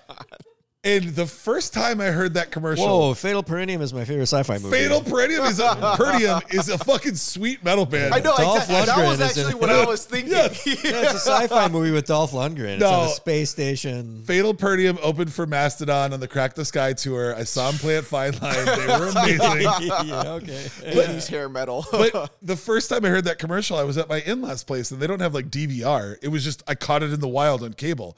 And I was like, wait, what? And I'm not lying to you guys. I sat for 2 hours after everybody went to bed waiting. watching until I found it again. Oh my god. Because I had to make sure I heard it right. 100%. Some users of this drug, like the announcer voice comes in like, and it's always like super quiet, like they're whispering it to you because they don't want to interrupt everybody's frolicking. Yeah. But it's some users may experience red or sore perineum. If this happens, please go seek immediate attention from a doctor or a hospital, as this could lead to a fatal infection. That's insane. My guy, great that you don't have to use insulin, but the trade-off is your taint might kill you. Hold on. You just have to sun it. You just have to sun it. Like, You just have to sun it. I mean, again, and that goes back to my favorite Nirvana cover band, Bleach Taint. Yeah. All right. So What a great song. from Bleach Taint to back to Charles's answer. Probably no surprise. Bleach taints, infected perineums, and Sancho pepper. Sancho. I mean, that's the three amigos in my world. Yeah, no, it's hard to disassociate those three things, but I'm gonna try. Oh my god. So Sancho pepper is commonly used at yakitori restaurants, and it is a delightful, slightly sweet, peppery. It's got the buzz button quality they get from Szechuan pepper, but not as pronounced, and it's a bit citrusy. There's like a little element of citrus that is present as well. I'm gonna hold. And I fucking adore that stuff. It was when I made a spice blend for my own yakitori a couple years ago. I had a difficulty sourcing it in small quantities because it's so expensive when you buy just a little bit. For the togarashi that I make, I needed some of that. And I ended up getting this giant fucking bag because it was maybe $8 a pound to get a 5-pound bag, whereas getting a 1.5 ounce bag was like $25. Right. So like, come Yeah, on, well, man. I'm So a I man of ended bargains. up with a lot of it, but I love what it does in my sashimi togarashi. It's beautiful to have as its own condiment, as is commonly found in yakitori restaurants.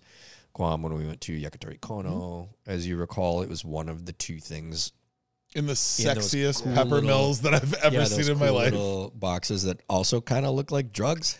The way that they 100%. it looks like It looks like you're Daniel, supposed to take a bump of do it. you ever do you ever see something that is like it's awesome, but at the same time your brain is like, also I would only use that for drugs? Totally. This seems Like, illicit. totally. This seems illicit.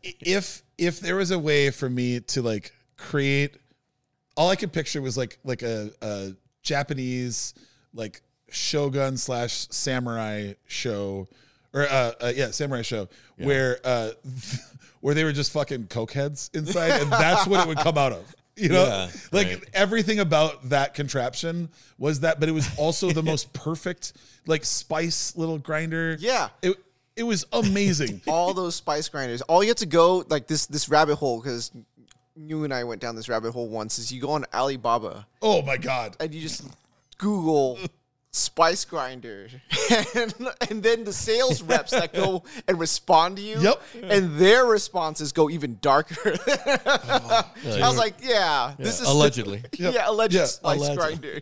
Like all of the beautiful like pomp and circumstance, and for sure, you know, if it's like on HBO, there has to be somebody just like hand painting Japanese characters, and then just some dudes that are just coked out and sweating, just hitting this.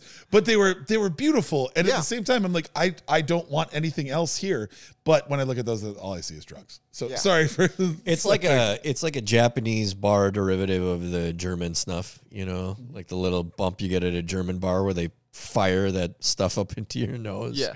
I would do that with Sancho pepper, but yeah, it's a really beautiful, like it's a green version of a similar genus to the Szechuan peppercorn. It is absolutely delightful.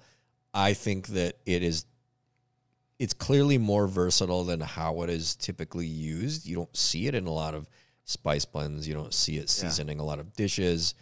I have an ungodly sum of it. I want to experiment with it more, but what I've found is that I myself have to figure out how to use it because there are no clear directives other than, you know, for instance, the sashimi togarashi that I make is predicated on an existing recipe that I modified, and I use black lime instead of yuzu peel in mine, but it's a very similar recipe to a famous restaurant. I would like to see that used more and given more respect, and for people just try it, just try a little bit, dip your chicken in it. I would posit that any dish that you could use bell peppers in, you can use, it would greatly benefit from the addition of Sancho chili peppers. Sure. Because it's got so much crossover. It's just a tad bit spicier. I mean, bell peppers don't really have any spice, but it's got so much more depth of flavor. I think that's the fatal flaw, is that people that eat a lot of bell peppers don't want anything that's going to challenge their nostrils or make their tongue feel something funny. But I absolutely see the corollary nature of the flavor characteristics. Yeah. And then it would be, hey, how about this? If you don't like bell peppers because they're too boring, use some Sancho instead. Yeah, and it sounds so much more badass as a name. Absolutely. Oh, yeah. Well, so that's what I sounds like an old like Japanese gunslinger. Well, or a stop Sancho. band or something. So we had this conversation when we were at that yakitori grill, and there are moments where my brain spins off sideways, and I want to like talk about it, but then I'm like, there's no time for this, and like whatever. But now that we've said it over and over again, every single time, and especially when we were sitting there, and then you got to talking about like making yakitori spice, and that was when we got into the discussion about black lime, which also I learned about literally from you, Charles. But all I think of every time, there is the guys that created South Park made a few movies as well. And there's a movie called Orgasmo that's one of my favorite comedies of all time. Very old school. Was it And there's- 96? Maybe even earlier. It might have been like 95. Okay. But there's a scene with a porn star who is coming in to act, should we say? And his name is Sancho. And somebody asks, like, why do you get to go in? They're like, what's special about you? And his response, it's still I say it all the time, and every time I see this pepper, I like whisper it to myself. But his response is, there are many Jeffs in the world and many Toms as well, but I am Sancho. And the guy's like, so? And his response is, are you Sancho? No, you are not. Neither is Scott Baio. Sancho. Frank Gifford, no. I am Sancho. Only I am Sancho. That's all I think of every time. Really? Every time I see Sancho Pepper, I'm like, there are many Jeffs in the world. And also many Toms. You know what it makes me think of? But only one Sancho. You know what it makes me think of? What's that? Santeria. Yeah, exactly. Like the Sublime song? Yes, that's why I said it. It sounds like a ska band. You're right. It sounds like a ska band. I'd pop a cap and Sancho. And it's, is it, okay, contentious moment here. Yeah. Is it slap her down after that? What is the lyric after that? It is obviously a contentious topic. That's what I think the official lyric is supposed to be. So at one point, a band I was in covered that song. Yeah. And we always sang, and I'd slap her bare ass. And that seems a lot more fun. Let me check Genius, because Genius also has explanations of lyrics, which is really cool. I'd pop a cap at Sancho, and I'd slap her bare ass. That seems like, hey, it says, we did it. Slap her down, right? And then it's funny because they do explanations, like they annotate explanations. He feels too angry to think that he would kill the guy that his lover is with, and he will slap her also. Was that written by an NPC? I don't know. Yeah, it does sound like that feels like bot language. Yeah, it sounds JPG-ish for sure. He feels too angry to think that he would kill the guy that his lover is with, and he will slap her also.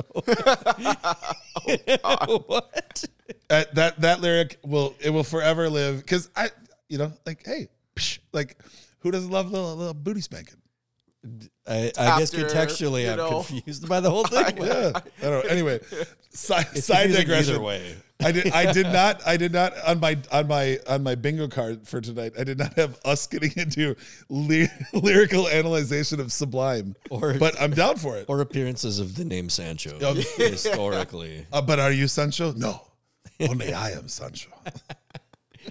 Okay, hold on. Let's see. When did Orgasmo come? Because it was around then, right? Orgasmo. Yeah. I thought 96. Let's see. 97. Okay. It was in that time, but it was. Was it 97? Yeah. Oh, shit. All right. I knew it was around when I went to high school. You know what? They might have made it in like 95, because I remember they shopped it around for a long time before it got a release. But yeah, I don't know. Well, crazy. No idea. Okay. Yeah. Also, there are problematic moments in it, but if you want to go back and see one of the greatest R-rated comedies of the 90s, I will hard push for Orgasmo. You had to like their humor to like that movie, because it was pretty subversive. All right, what are we drinking next? Yeah, that was intentional. My hard push was intentional, Katie Dimmick.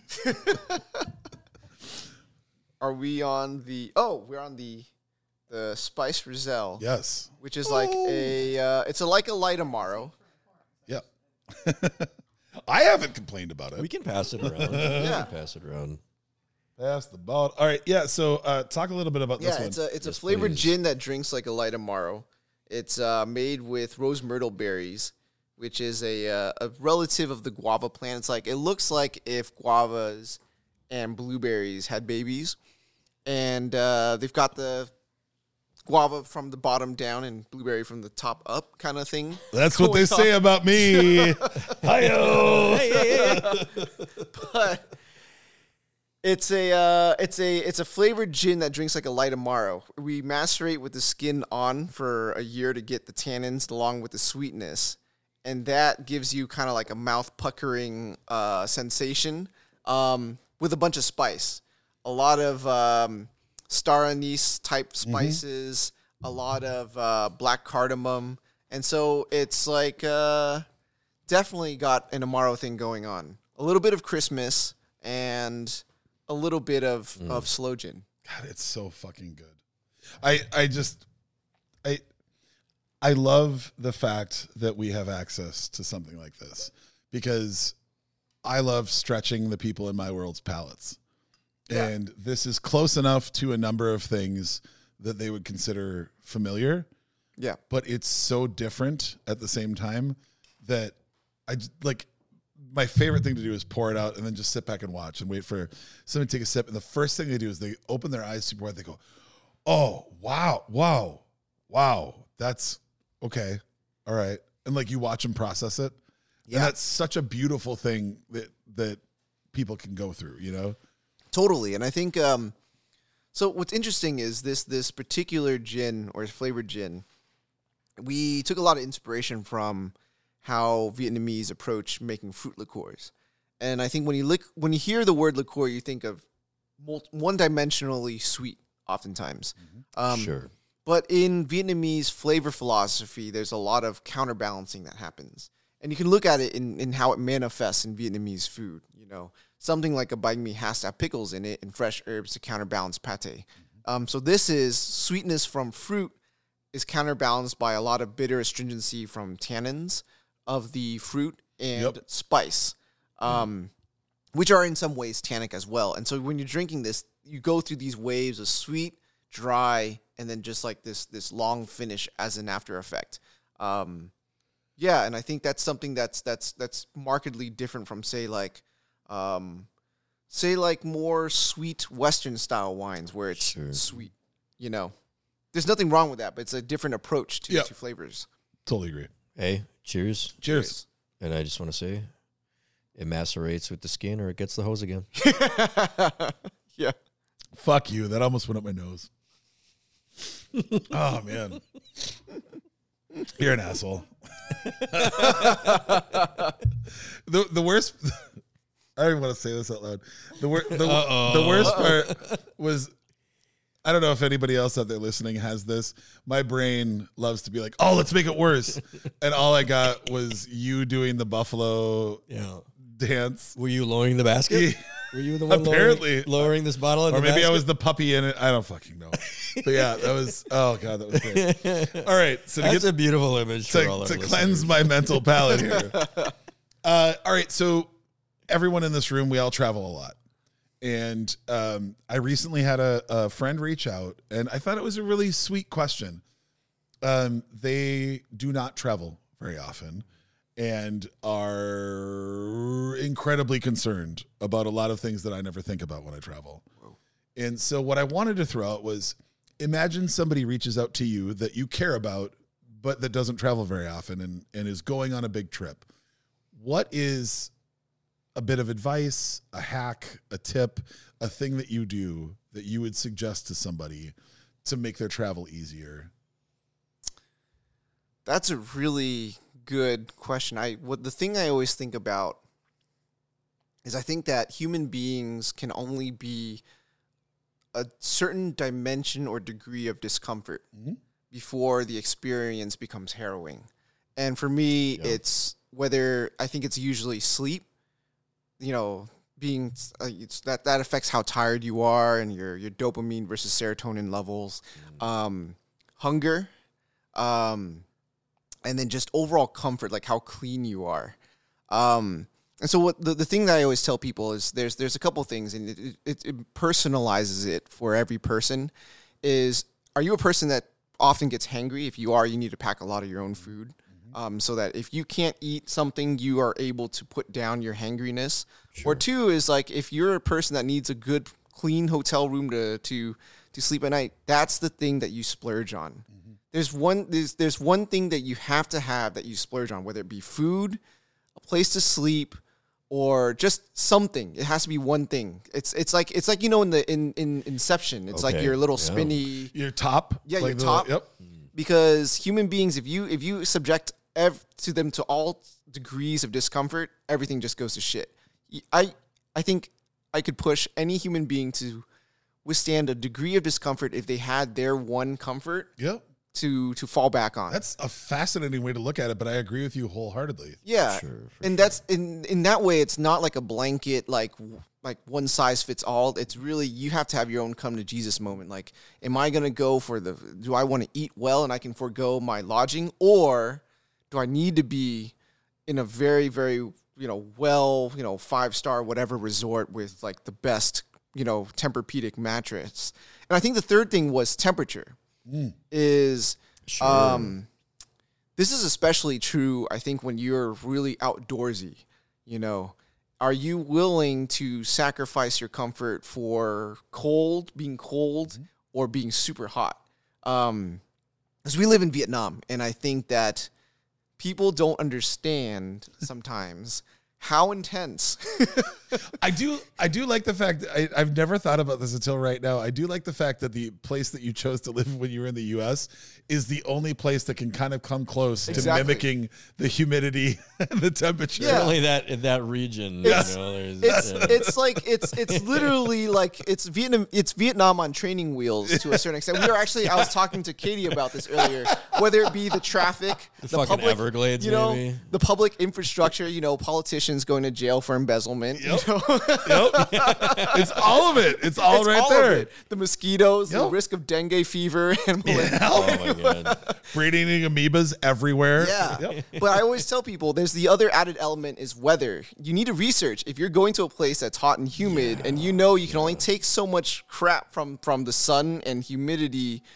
You need to go book a nice hotel that has functioning air conditioning and a really nice shower, because 100%. Subject yourself to humidity all you want, however long you can take it, but you need to have a fallback. Yep.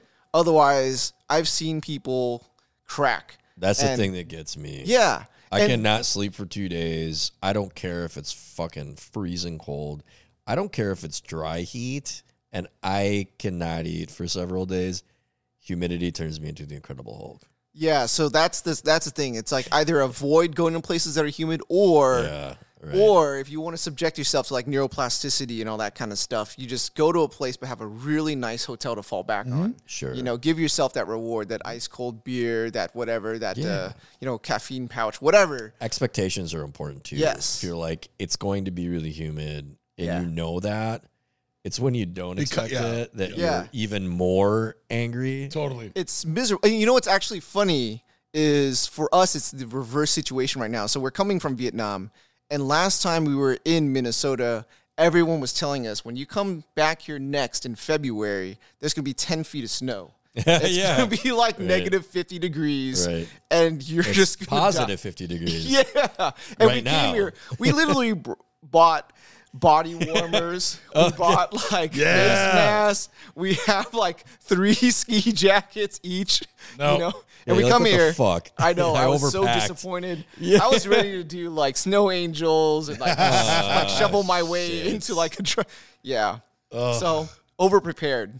But that's better than being underprepared. 100%. Better to have it, not need it, than need it, not have it. Totally. Because the first time that Nguyen went to the United States, and this was like 2 years ago, and we were in New York. Not even 2 years ago, but it was in the same season of February.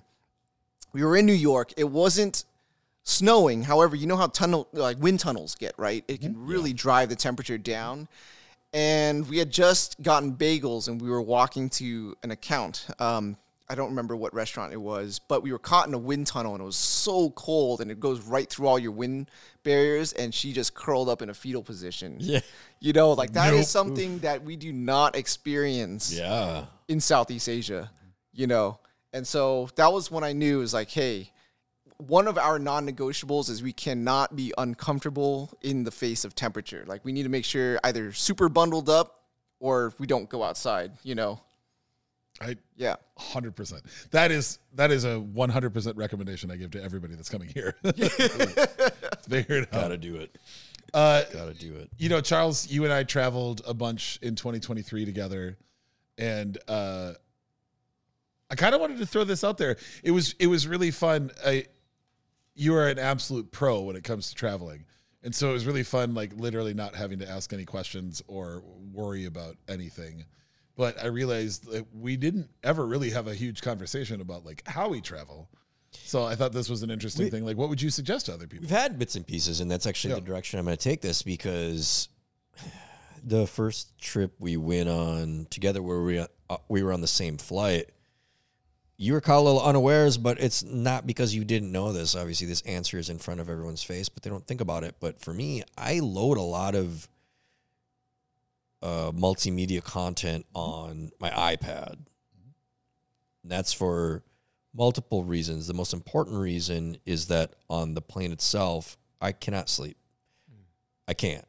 I can get into, if I've been traveling for 21 hours, I can get into that perpetual nodding off state, but not actually ever fall asleep, and that's the fucking worst. So usually I just prep myself to be entertained. And the problem is that when you get to be drowsy, and I also have this dynamic of being kind of lulled by the plane engine, like a baby in the back of a car. I would love to read a book on a plane, but I can only do that for the first couple hours, and then I start to get a little drowsy. So I load lots of content on my iPad because so many of the streaming services now have that download feature. Yeah.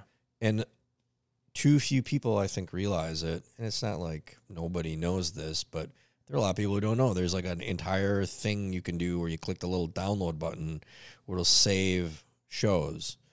So, for instance, I'm going to Japan in 26 days, I think. I'm going to preserve some things that I already know I would like to watch now, whether or not I would get to them.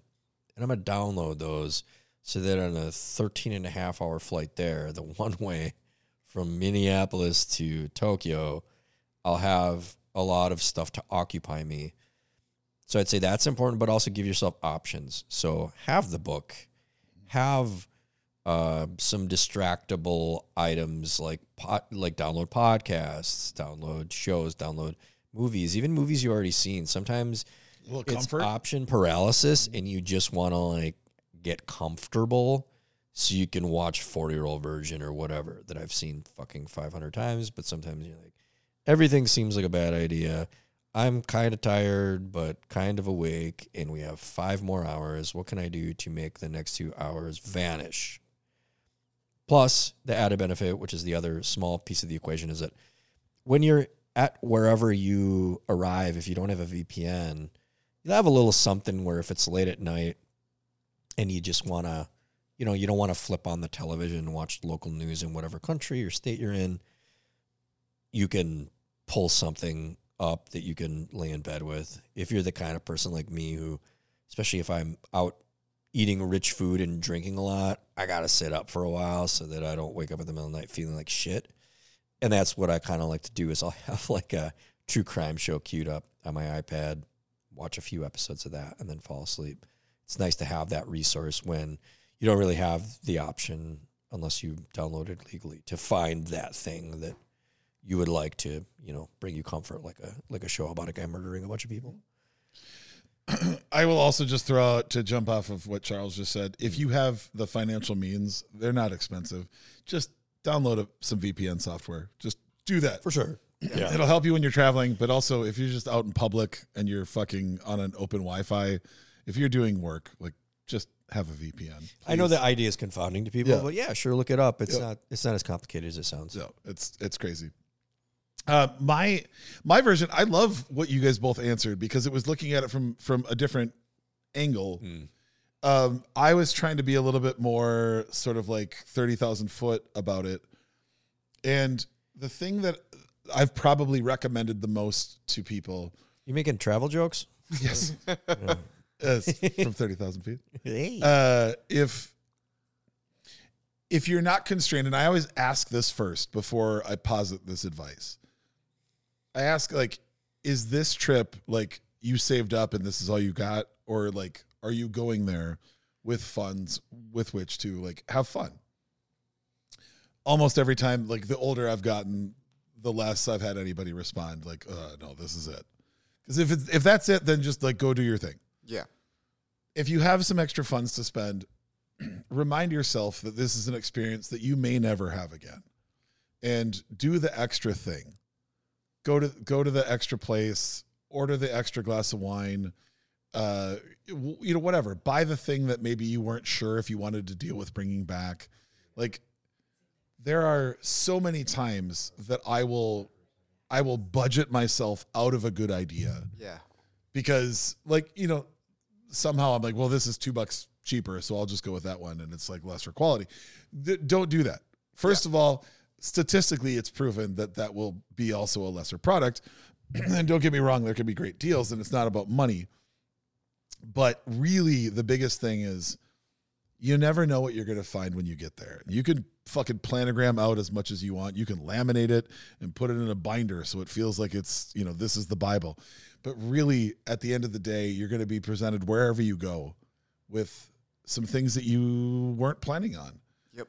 Leave yourself open to that. Not alone, or not just the whimsy of like, fuck it, let's try that. Like, here's something we didn't know about. But also, it might be a little bit more expensive, but I swear every single one of those things, in quotes, on all of my trips usually end up being the things that I still talk about with friends. Totally. And it's not necessarily even just a money thing. It's like, just if an idea presents itself or an opportunity presents itself, just be open to taking that. Yeah, and I think something to add to that was, so recently we started partnering with a company called Roads and Kingdoms, and that was a company that Anthony Bourdain had invested into and started up before he passed. And it was to create a league of travelers to travel like he did. And so we became their Vietnam country partner. So we host people who come to Vietnam to travel like that and have these experiences. And when we were setting up to receive guests, the people who are involved in the day-to-day in Roads and Kingdoms had a lot of advice that they also learned from traveling with Tony. And I think one of the things that really stuck with me is they always talked about highs and lows. Traveling is highs and lows. It's inevitable. And you have to set realistic expectations. And what you're saying really, really resonates with me, because they said, sometimes Tony would just splurge on something. He said, fuck it. Like, this is not something I would usually do, or this is not something I would usually spend money on, but let's do it. Because there will be inevitably a low, and you need to balance out your feelings. That's it. And if you are always trying to constrain yourself, you will just have medium, low, medium, low. You're not giving yourself a high. And I think that really changed my perspective a lot on how to talk to travelers and how to travel myself. It's like, sometimes, is it really worth getting stressed out about something that's a differential of like $5? No. Because you will have a low later, and because you set yourself up for it, that low doesn't feel so bad. And think about how frivolously I'll throw that $5 around 5 hours later. Yeah. We struggle with context when it comes to money. Absolutely. We 100% do. And don't get me wrong. Totally. Like, when there's two prices next to each other, of course, I'm always like, well, the cheaper one, like that works. But really, at the end of the day, I have to say that out loud. Like, if it's $3 difference, like, what am I going to do with that $3? Like, yeah. I'm not, that's not going to be the difference between me paying, rent or a mortgage or my car payment or exactly. not. So do the thing. Yeah, and this is not your state of perpetuity. Correct. Oh yeah. But you do need to really brace yourself for the lows, because we've seen travelers who cannot get themselves out of a low, and their entire trip just crash and burns. Let's talk about the human brain, because it is interesting that these points have come up regarding this. So the way that the human brain works is that the dopamine release when you plan a vacation is the most dopamine you will receive from the vacation. Yeah. Going on the vacation will not give you as much. You will not have the dopamine response in your brain that you get from the fact that you got excited about having the vacation itself. Yeah.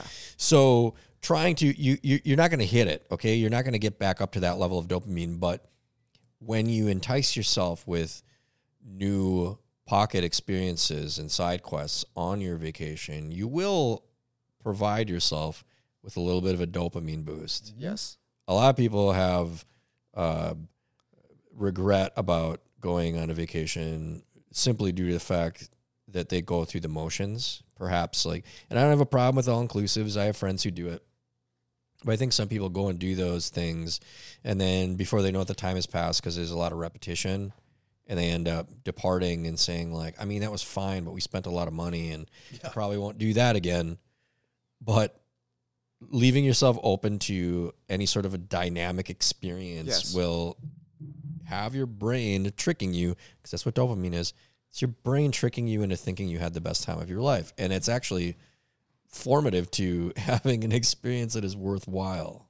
Yeah, and I think it's dopamine is often miscategorized. I think it's the it's the sensation of striving for something. It's not necessarily being high.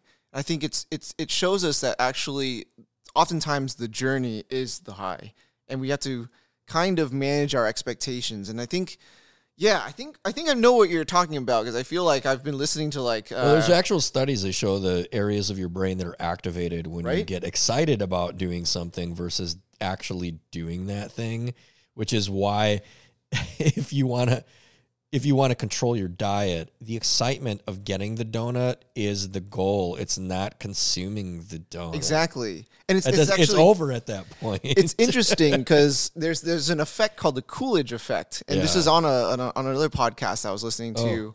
And they were talking about how, infidelity and polyamory and whatnot, and how, when you achieve or when you get a mate, for example, right when you get the mate, and, post-orgasm depression or whatnot, your dopamine levels crash.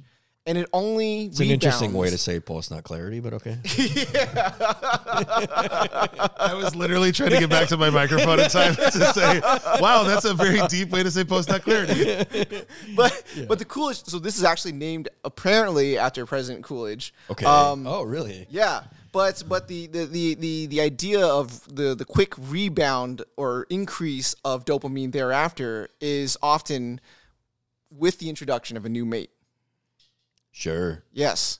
And that's actually really interesting because it tells you that the human body or the human mind is looking for something that is continually, challenging and striving, or the journey is really 90% of it. Yeah. Ooh, a piece of candy. Mm-hmm. It's literally like the acquisition of the shiny thing is what gives us joy. It's not the thing itself. Even though there are various other responses that are not related to dopamine that we still derive joy from, like seeking out great food, the adventure supplies me with a great amount of dopamine. It doesn't mean that when I'm sitting there, I don't still derive enjoyment from experiencing the five senses of the experience itself. That still is providing me with something, but admittedly, knowing biologically, the dopamine response is not the same.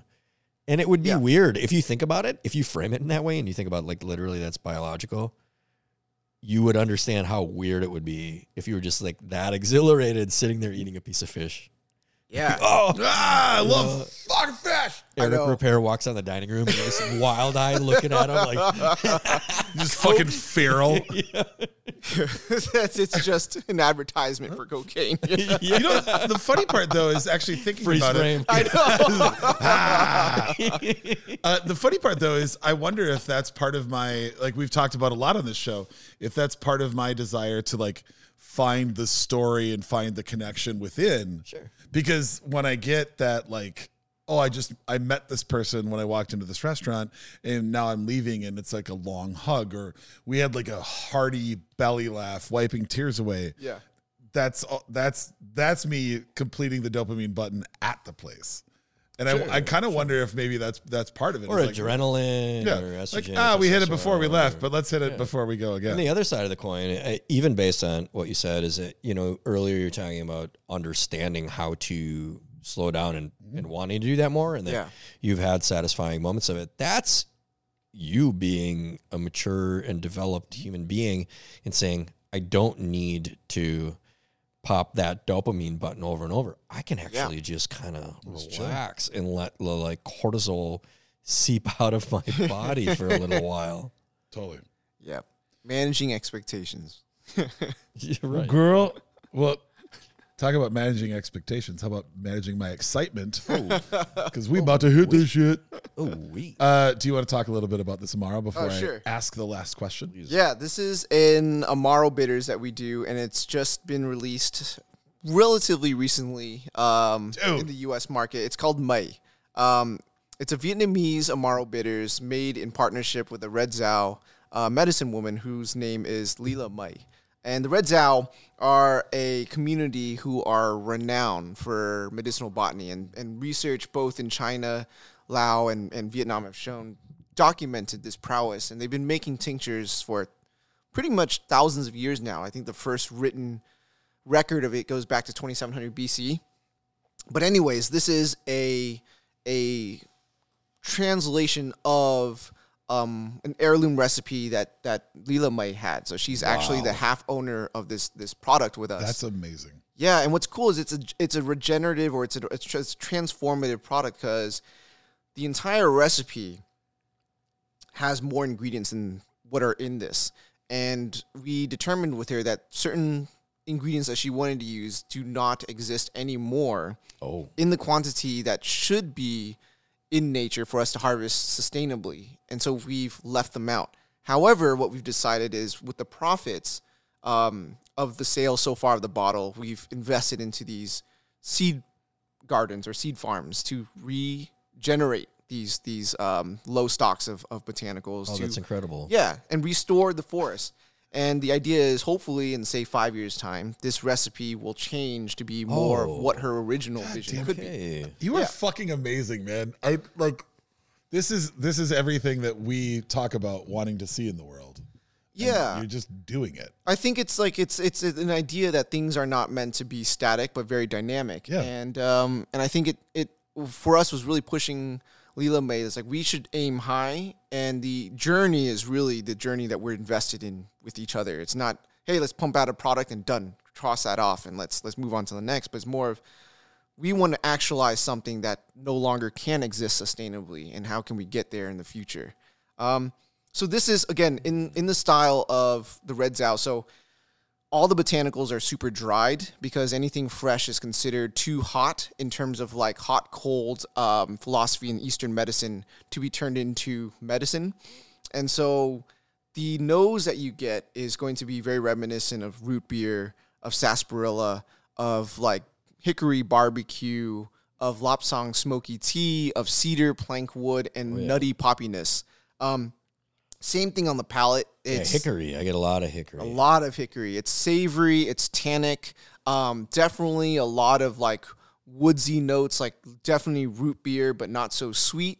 And different types of bitterness, because bitterness overlaps with the same sensation as sweet. Yeah. So there's a sweet bitterness that comes from dried bitter melon vines. The use of like poppy, for example, will give you a bitter nuttiness, for example. So there are dimensions of bitterness in this that I think are quite complex. And it's There's definitely some nuttiness. Also, like the deeper impact of the bitterness takes time to impact your palate, and it fades away just as quickly. Yes. And then you take another sip, and it fades in very slowly. Fades away. I could not put my thumb on cedar, and you just nailed it. Yeah, for me, it fresh, tastes like cedar. Like fresh plank cedar. Yeah. Like that I've been trying to figure out. There's a middle note in there, and I could not. It's something very familiar to me, but I couldn't nail it. And that's absolutely what it is. Yeah. Like it's very impactful. Right. Like, and then once you see it, now that's exactly what you see. Makes me think of being in like at the Cedars in Lebanon, the way it smells. Yeah. Yeah. So I think like there's a lot of overlap, I think, with people who may enjoy like a rye whiskey or a rye bourbon or very like super oaked tannic bourbon would really enjoy about this. But it's such a departure. I mean, for legal purposes, we have to label it as an Amaro bitters, but it's such a departure from Italian bitters and Amaros, and Amari rather. There's no citrus. There's very limited use of menthol. There's no menthol really in this, and it doesn't really have the caramel notes that you would get in a lot of commercial Amari. But it is bitter. Sure. It does have the sweet components, and it has herbal components. And I think, it's something I'm super proud of, and we hope to be able to do more products like this in the future. So do I. So too do I. Yeah, this is I adore this. This is fucking fantastic. I could sip on this again, like when we were talking earlier about that sort of having an evening of beverages where you're getting like further and further impacted by the clanginess of sugar. This is the kind of thing that I want at the end of the evening that feels like a panacea. Like it literally feels like a healing salve. I have too much sugar in my body. Yeah. Give me something better. I take this and I feel like a little kid making ninja sauces out of my fridge with mustard. But then at the same time, this is literally has its roots in actual medicine. Absolutely. You know, like that's the point of it. And I listen, my people have their own versions of this, and it is not anywhere near as good. And this fucks me up every time. And it's funny, like, since I made that Negroni riff that we talked about earlier, I haven't gone back and just drank this by itself. But I think that the key to why it works with everything so well with that black walnut bitters is in here. Like, I think this is like the thing that it sneaks in on with that sweetness, and then it just kind of gloms onto everything else. Yeah. But that said, we still have uno más question. Cheers. Cheers to so that. Cheers to that. Cheers, Katie Dimmick. I mean, I think I won the game because she still had to sit on the couch next to me. Right. So I love thinking about this. Like, this is a thought experiment that I have a lot. There are always tragic consequences when power dynamics are different, when two cultures smash. You end up with things like colonialism. You end up with things like war. You end up with genocides that are currently going on in the world. But when two cultures come together like as equals, where it's people just trying to figure out each other's worlds, there is magic that happens. And in this country, you know, the entire southwest portion of our world is what happens when American cuisine and Mexican cuisine comes together. And state by state, they have formed different cuisines. Like, there is Tex-Mex and there is New Mexican cuisine. And you can extrapolate everything. You can pull out the different parts and you can assign them to the camps. And the sum of both parts put together is infinitely better in some situations than either of the origins are. Is there, in your world as you've traveled across the globe, is there a confluence of two cultures coming together to make something that makes you the happiest? Is there an item of food or music or art or beverage that is the product of two cultures coming together that brings you true, like, joy whenever you get to experience it? Yeah, I think of this a lot when I'm in Vietnam, because Vietnam has gone through very much like America. You know, it's a country with a very tumultuous history. I think when I think of Vietnam is a country with a long history, but a country with a very short modern history. Mm-hmm. You know, we've only opened our economy since 1995, which is very, very recent. Mm-hmm. And the amount of change that we've seen, or that people have seen, because that's not my personal lived experience. It's extraordinary from a subsistence Cold War embargo economy to now one of the fastest growing economies, if not the fastest growing economy in Southeast Asia. Mm-hmm.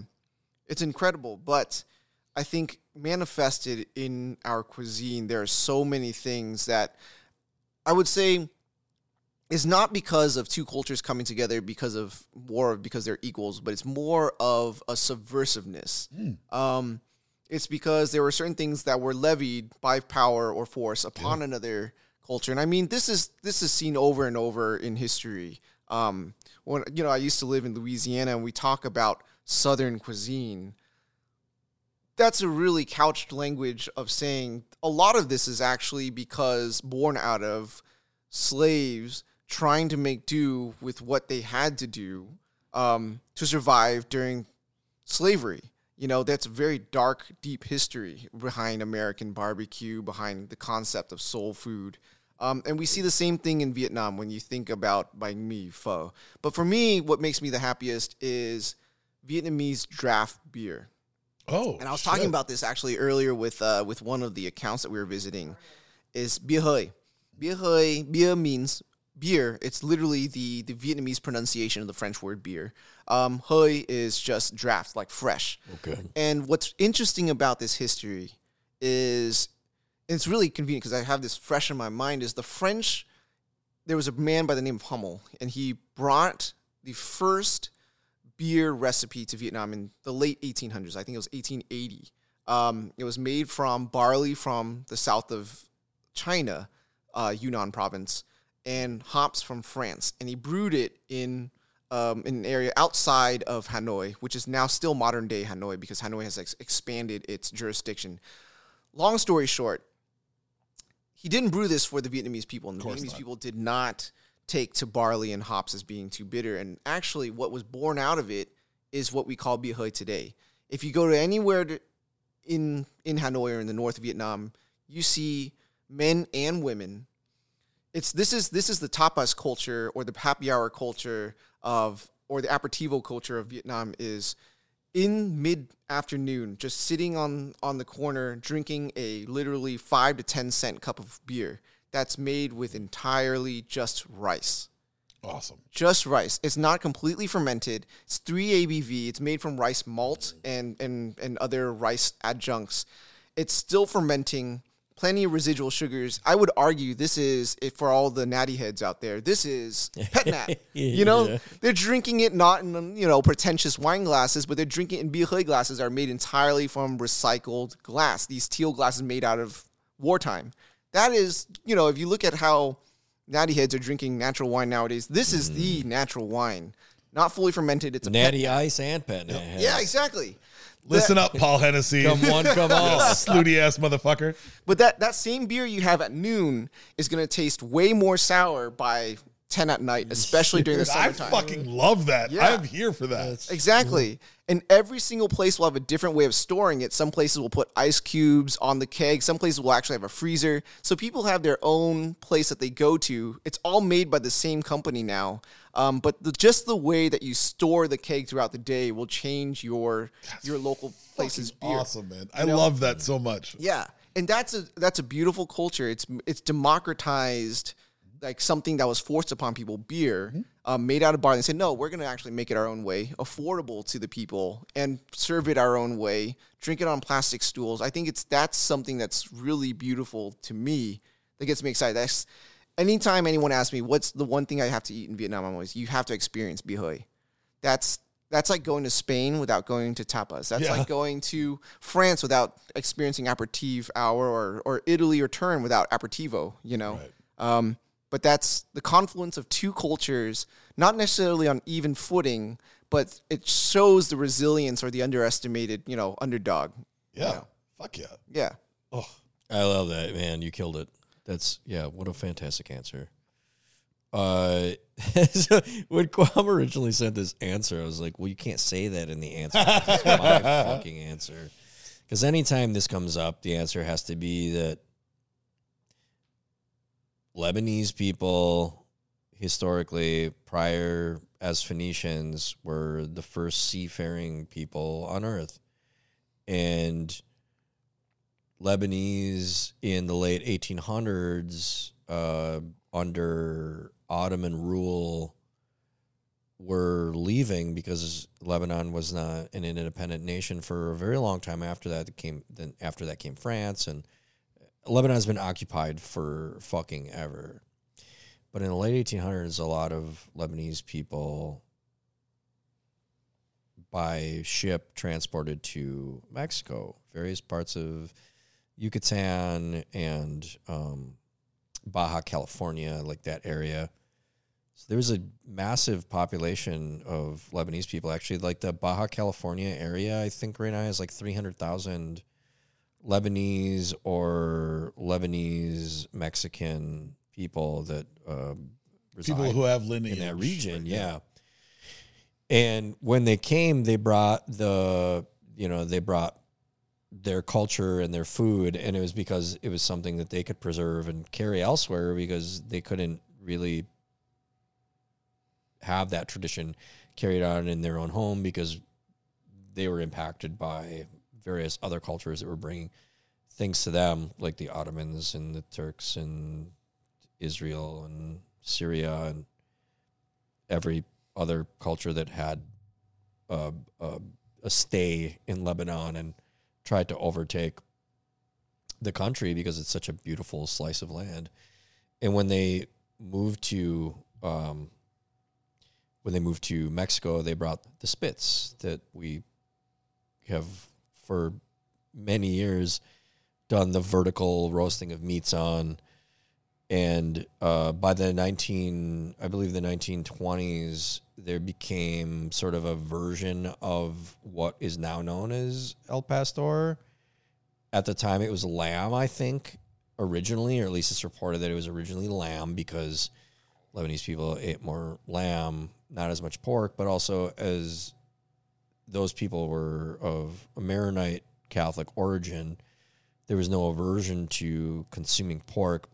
So eventually, and it's not really clear at which stage it sort of evolved into utilizing pork and doing the adobo sauce marination technique and using corn tortillas, where it became what we know as El Pastor now. It was popularized in the 1960s. In the 1960s is when it became like a really big deal. In the United States, I would say it's like quite recent that the mania of El Pastor has really taken hold. I'd say in the last 10 years, people are like, El Pastor, El Pastor. I don't remember that from when I was younger, when you might see it on menus in my 20s, but no one really paid it much mind. Now it's like one of those things where people are obsessive about it. I have to have the El Pastor.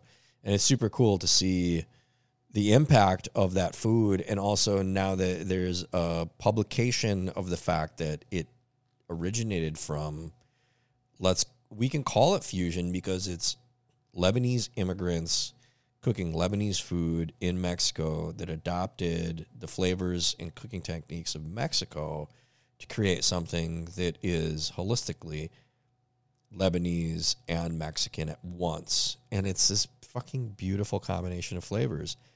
And you see in modern day variations of foods that are impacted by the same techniques. I think tacos árabes is going to become like the next big taco thing in the United States. It's already big elsewhere. You go to Mexico, you can get tacos árabes, but like using like more cumin, more impacted by the spices that are common to Lebanon. Here for it. Yeah, I feel like we're going to see so much more of that as kind of the next wave, because people are like, "What's next? What are we going to get next here that can combine new flavors with the things we already love, but not in a Taco Bell way where it's the same 6 ingredients." Meat, cheese, tortilla, crunchy. Little lettuce, little tomato, whatever. Yeah, sour cream. So that's easy for me, and I don't think that answer could ever change because it's just such a beautiful marriage. I mean, to the point that your answer changed the question. So yeah. I still would have said it. I would have been like, "Well, you gave me." No, you did say it. So there you go. Yeah, I'm fascinated by this. Right, as somebody who grew up not feeling attached to anything and not really identifying with Midwestern American like palates and everything else, I've always been on a search for shit. And as all of our listeners know, when I started tracing my lineage in Norway and then I moved there, like that changed my life. And there's a whole bunch of that. The fact is that most of the American plus Scandinavian things coming together are all the things that I'm currently in therapy trying to get rid of. So we don't have a great food culture. So I was kind of taking a look farther back, and you know, there's a little bit of me. Daniel, you touched on soul food, and I think that again, that's a great example of a bunch of things coming together to make something awesome. But the thing I kept coming back to, and knowing that you were coming here, is literally alcohol. Yeah. Like every time people ask me, I've in some form or another, I've been selling alcohol to people since 1999. Straight. Like 25 years, a quarter of a century, my entire adult life, I've been finding ways in different routes to sell people alcohol. And I understand on it genetically, it is a poison to what we do. There are lots of societal factors that show us why overconsumption is terrible. But it's one of the few things that I think unites the entire world. And we've talked about it on the show before. I have my whole theory on that bar stools are all the same height and the glasses are all the same no matter how rich or how poor you are. All that shit aside, the fact is that there were perfume makers from the Middle East, Islamic perfume makers who figured out a way to get the best out of all of these botanicals. And eventually they met up with some monks, and the monks were like, cool, let me learn that. And then run that down the road for a couple hundred years. And now you have, credit-wise, I don't know the full timeline, but we've had people all over the world making wine and making beer. But actual spirits, you have Irish monks coming up with Ishkava, which is the grandfather of whiskey. And then you look at, as that spreads out, everybody has some sort of water of life. And it's exactly this. When you couldn't trust water, when you couldn't go into a stream and drink it, you had to find a way to be able to consume something that was safe. Yep. And that's when you did hydrate from alcohol. Exactly. Yes. Yes. And literally, had to do it. Yeah. And one by one across the world, everybody came up with their own version of it. And I love the fact, I'm not trying to say that there's not anything wrong with drinking culture, but I love the fact that as everything globalized and now we're all kind of one people because of social media, you can talk to anybody, anywhere, at any time in that moment if you want. And that has created sort of an arms race for people to figure out how to be like better than everybody and how to be quote unquote different. The place that we still all come together and the place that we still all bond is either at somebody's house, usually around a pour for everybody, or sitting at a bar. Yep. And you can find that. I haven't seen the entire world, and I never will, but I've traveled a lot. You know, I've put my feet on 4 continents so far, and I will get the other 3 before we're done. But I do love the fact that no matter where we go, you can always find a place for everybody to gather at the same height chairs, in the same exact glassware, paying the same price for everything, and we can talk about it.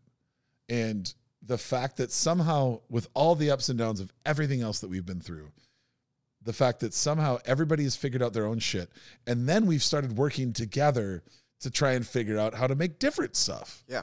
You know? And like the story of gin around the world is wild.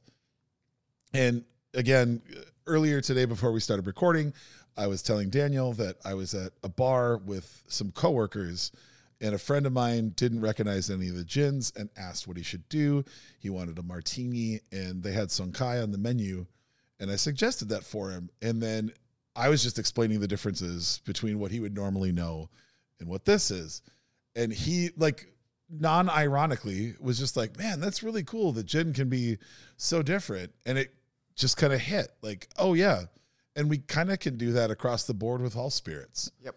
Like anything that a culture decides to make, they're going to put their own spin on it. Absolutely. And that journey, if I can't afford plane tickets to every fucking country I want to go to and every city I want to see, which I'm still trying to get to, but I can't afford them all right now. There is a way a couple steps down from that of getting to experience a little bit of that.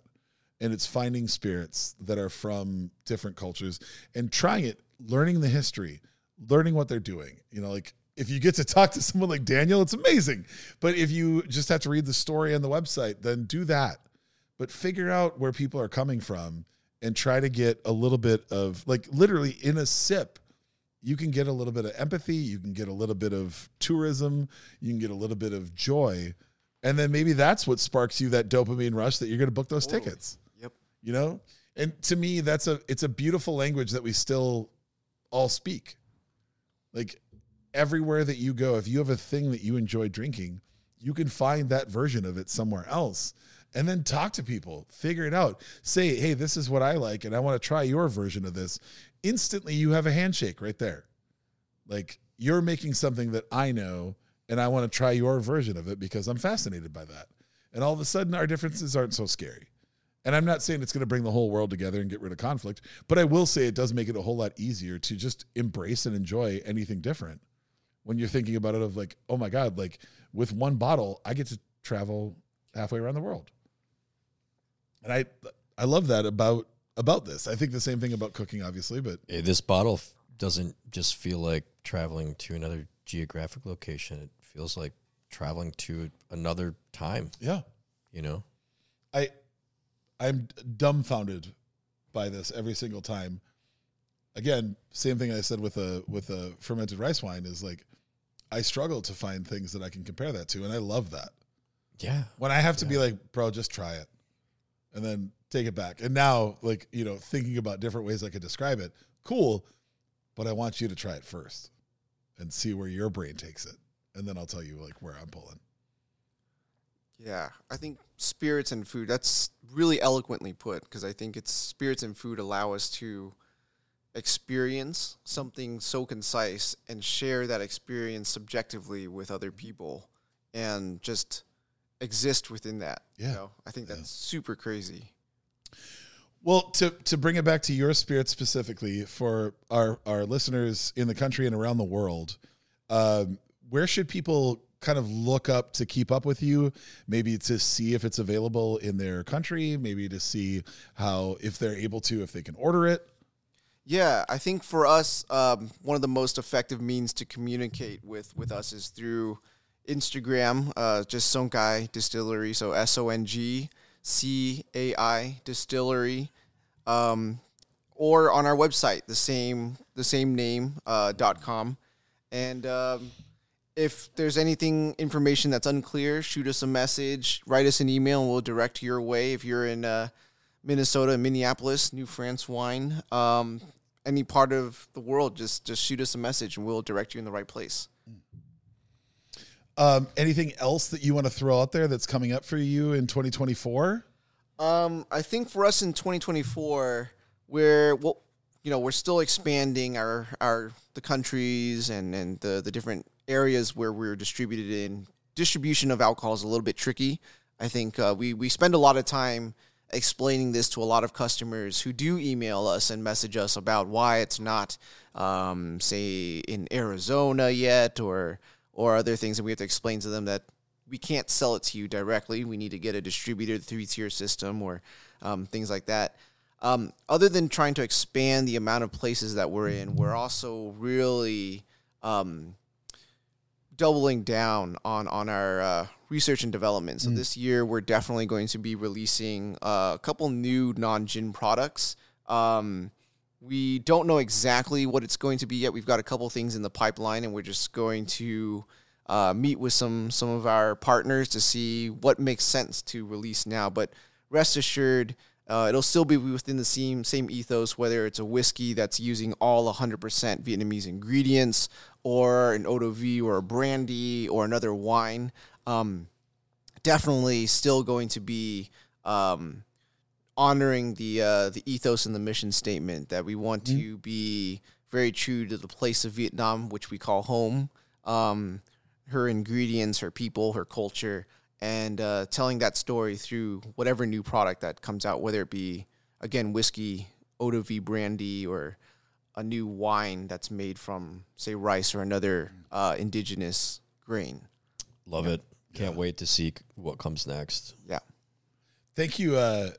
Thank you for not only like giving us this time. I know you've been in Minnesota 3 times and you've had to look at our faces each time, but it really means a lot to get to hear your message.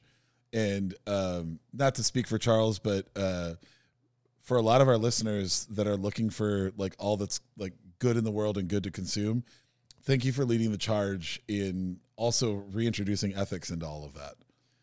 Your push for sustainability and for environmentally healthy practices, both with farming, regeneration. Regeneration. Yeah.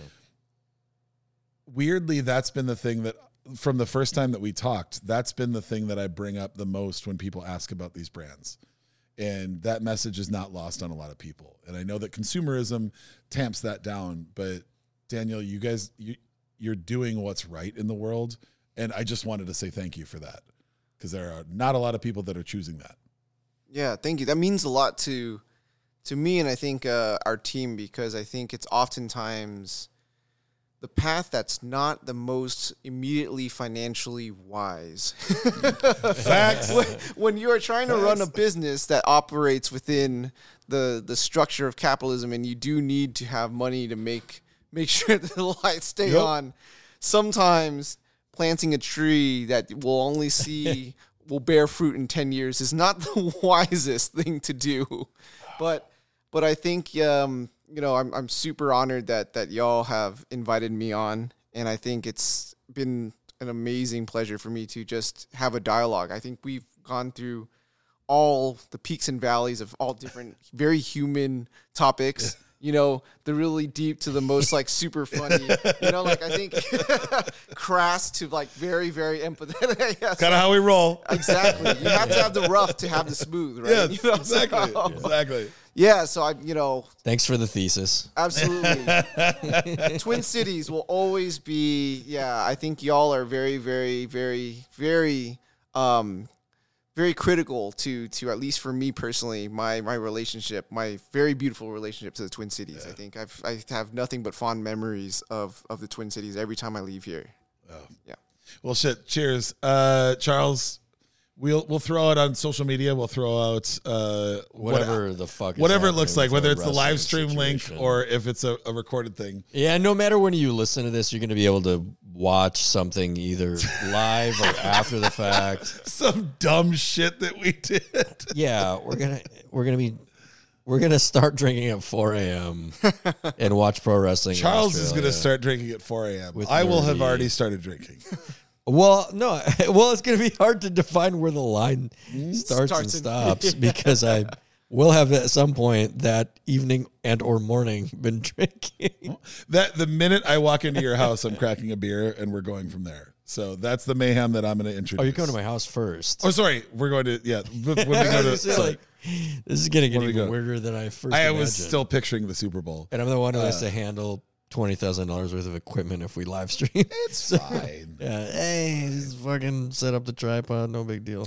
I also want to give credit. We've mentioned her a few times, but Katie Dimmick is a force for good within the community here in the Twin Cities and also in the world around it. And she's got an episode of the podcast. Yeah, technically an episode and a half. Sure. And then also Katie sort of helped facilitate this with having Daniel be able to be here. So Katie, from the bottom of my heart, thank you for what you do in the spirits industry, and also just thank you for being my friend, Golden Girl style. I adore you, and I think you're amazing. But past that, we'll send out the link. We'll get shit going, and until then, have a wonderful night and get yourself some Song Kai.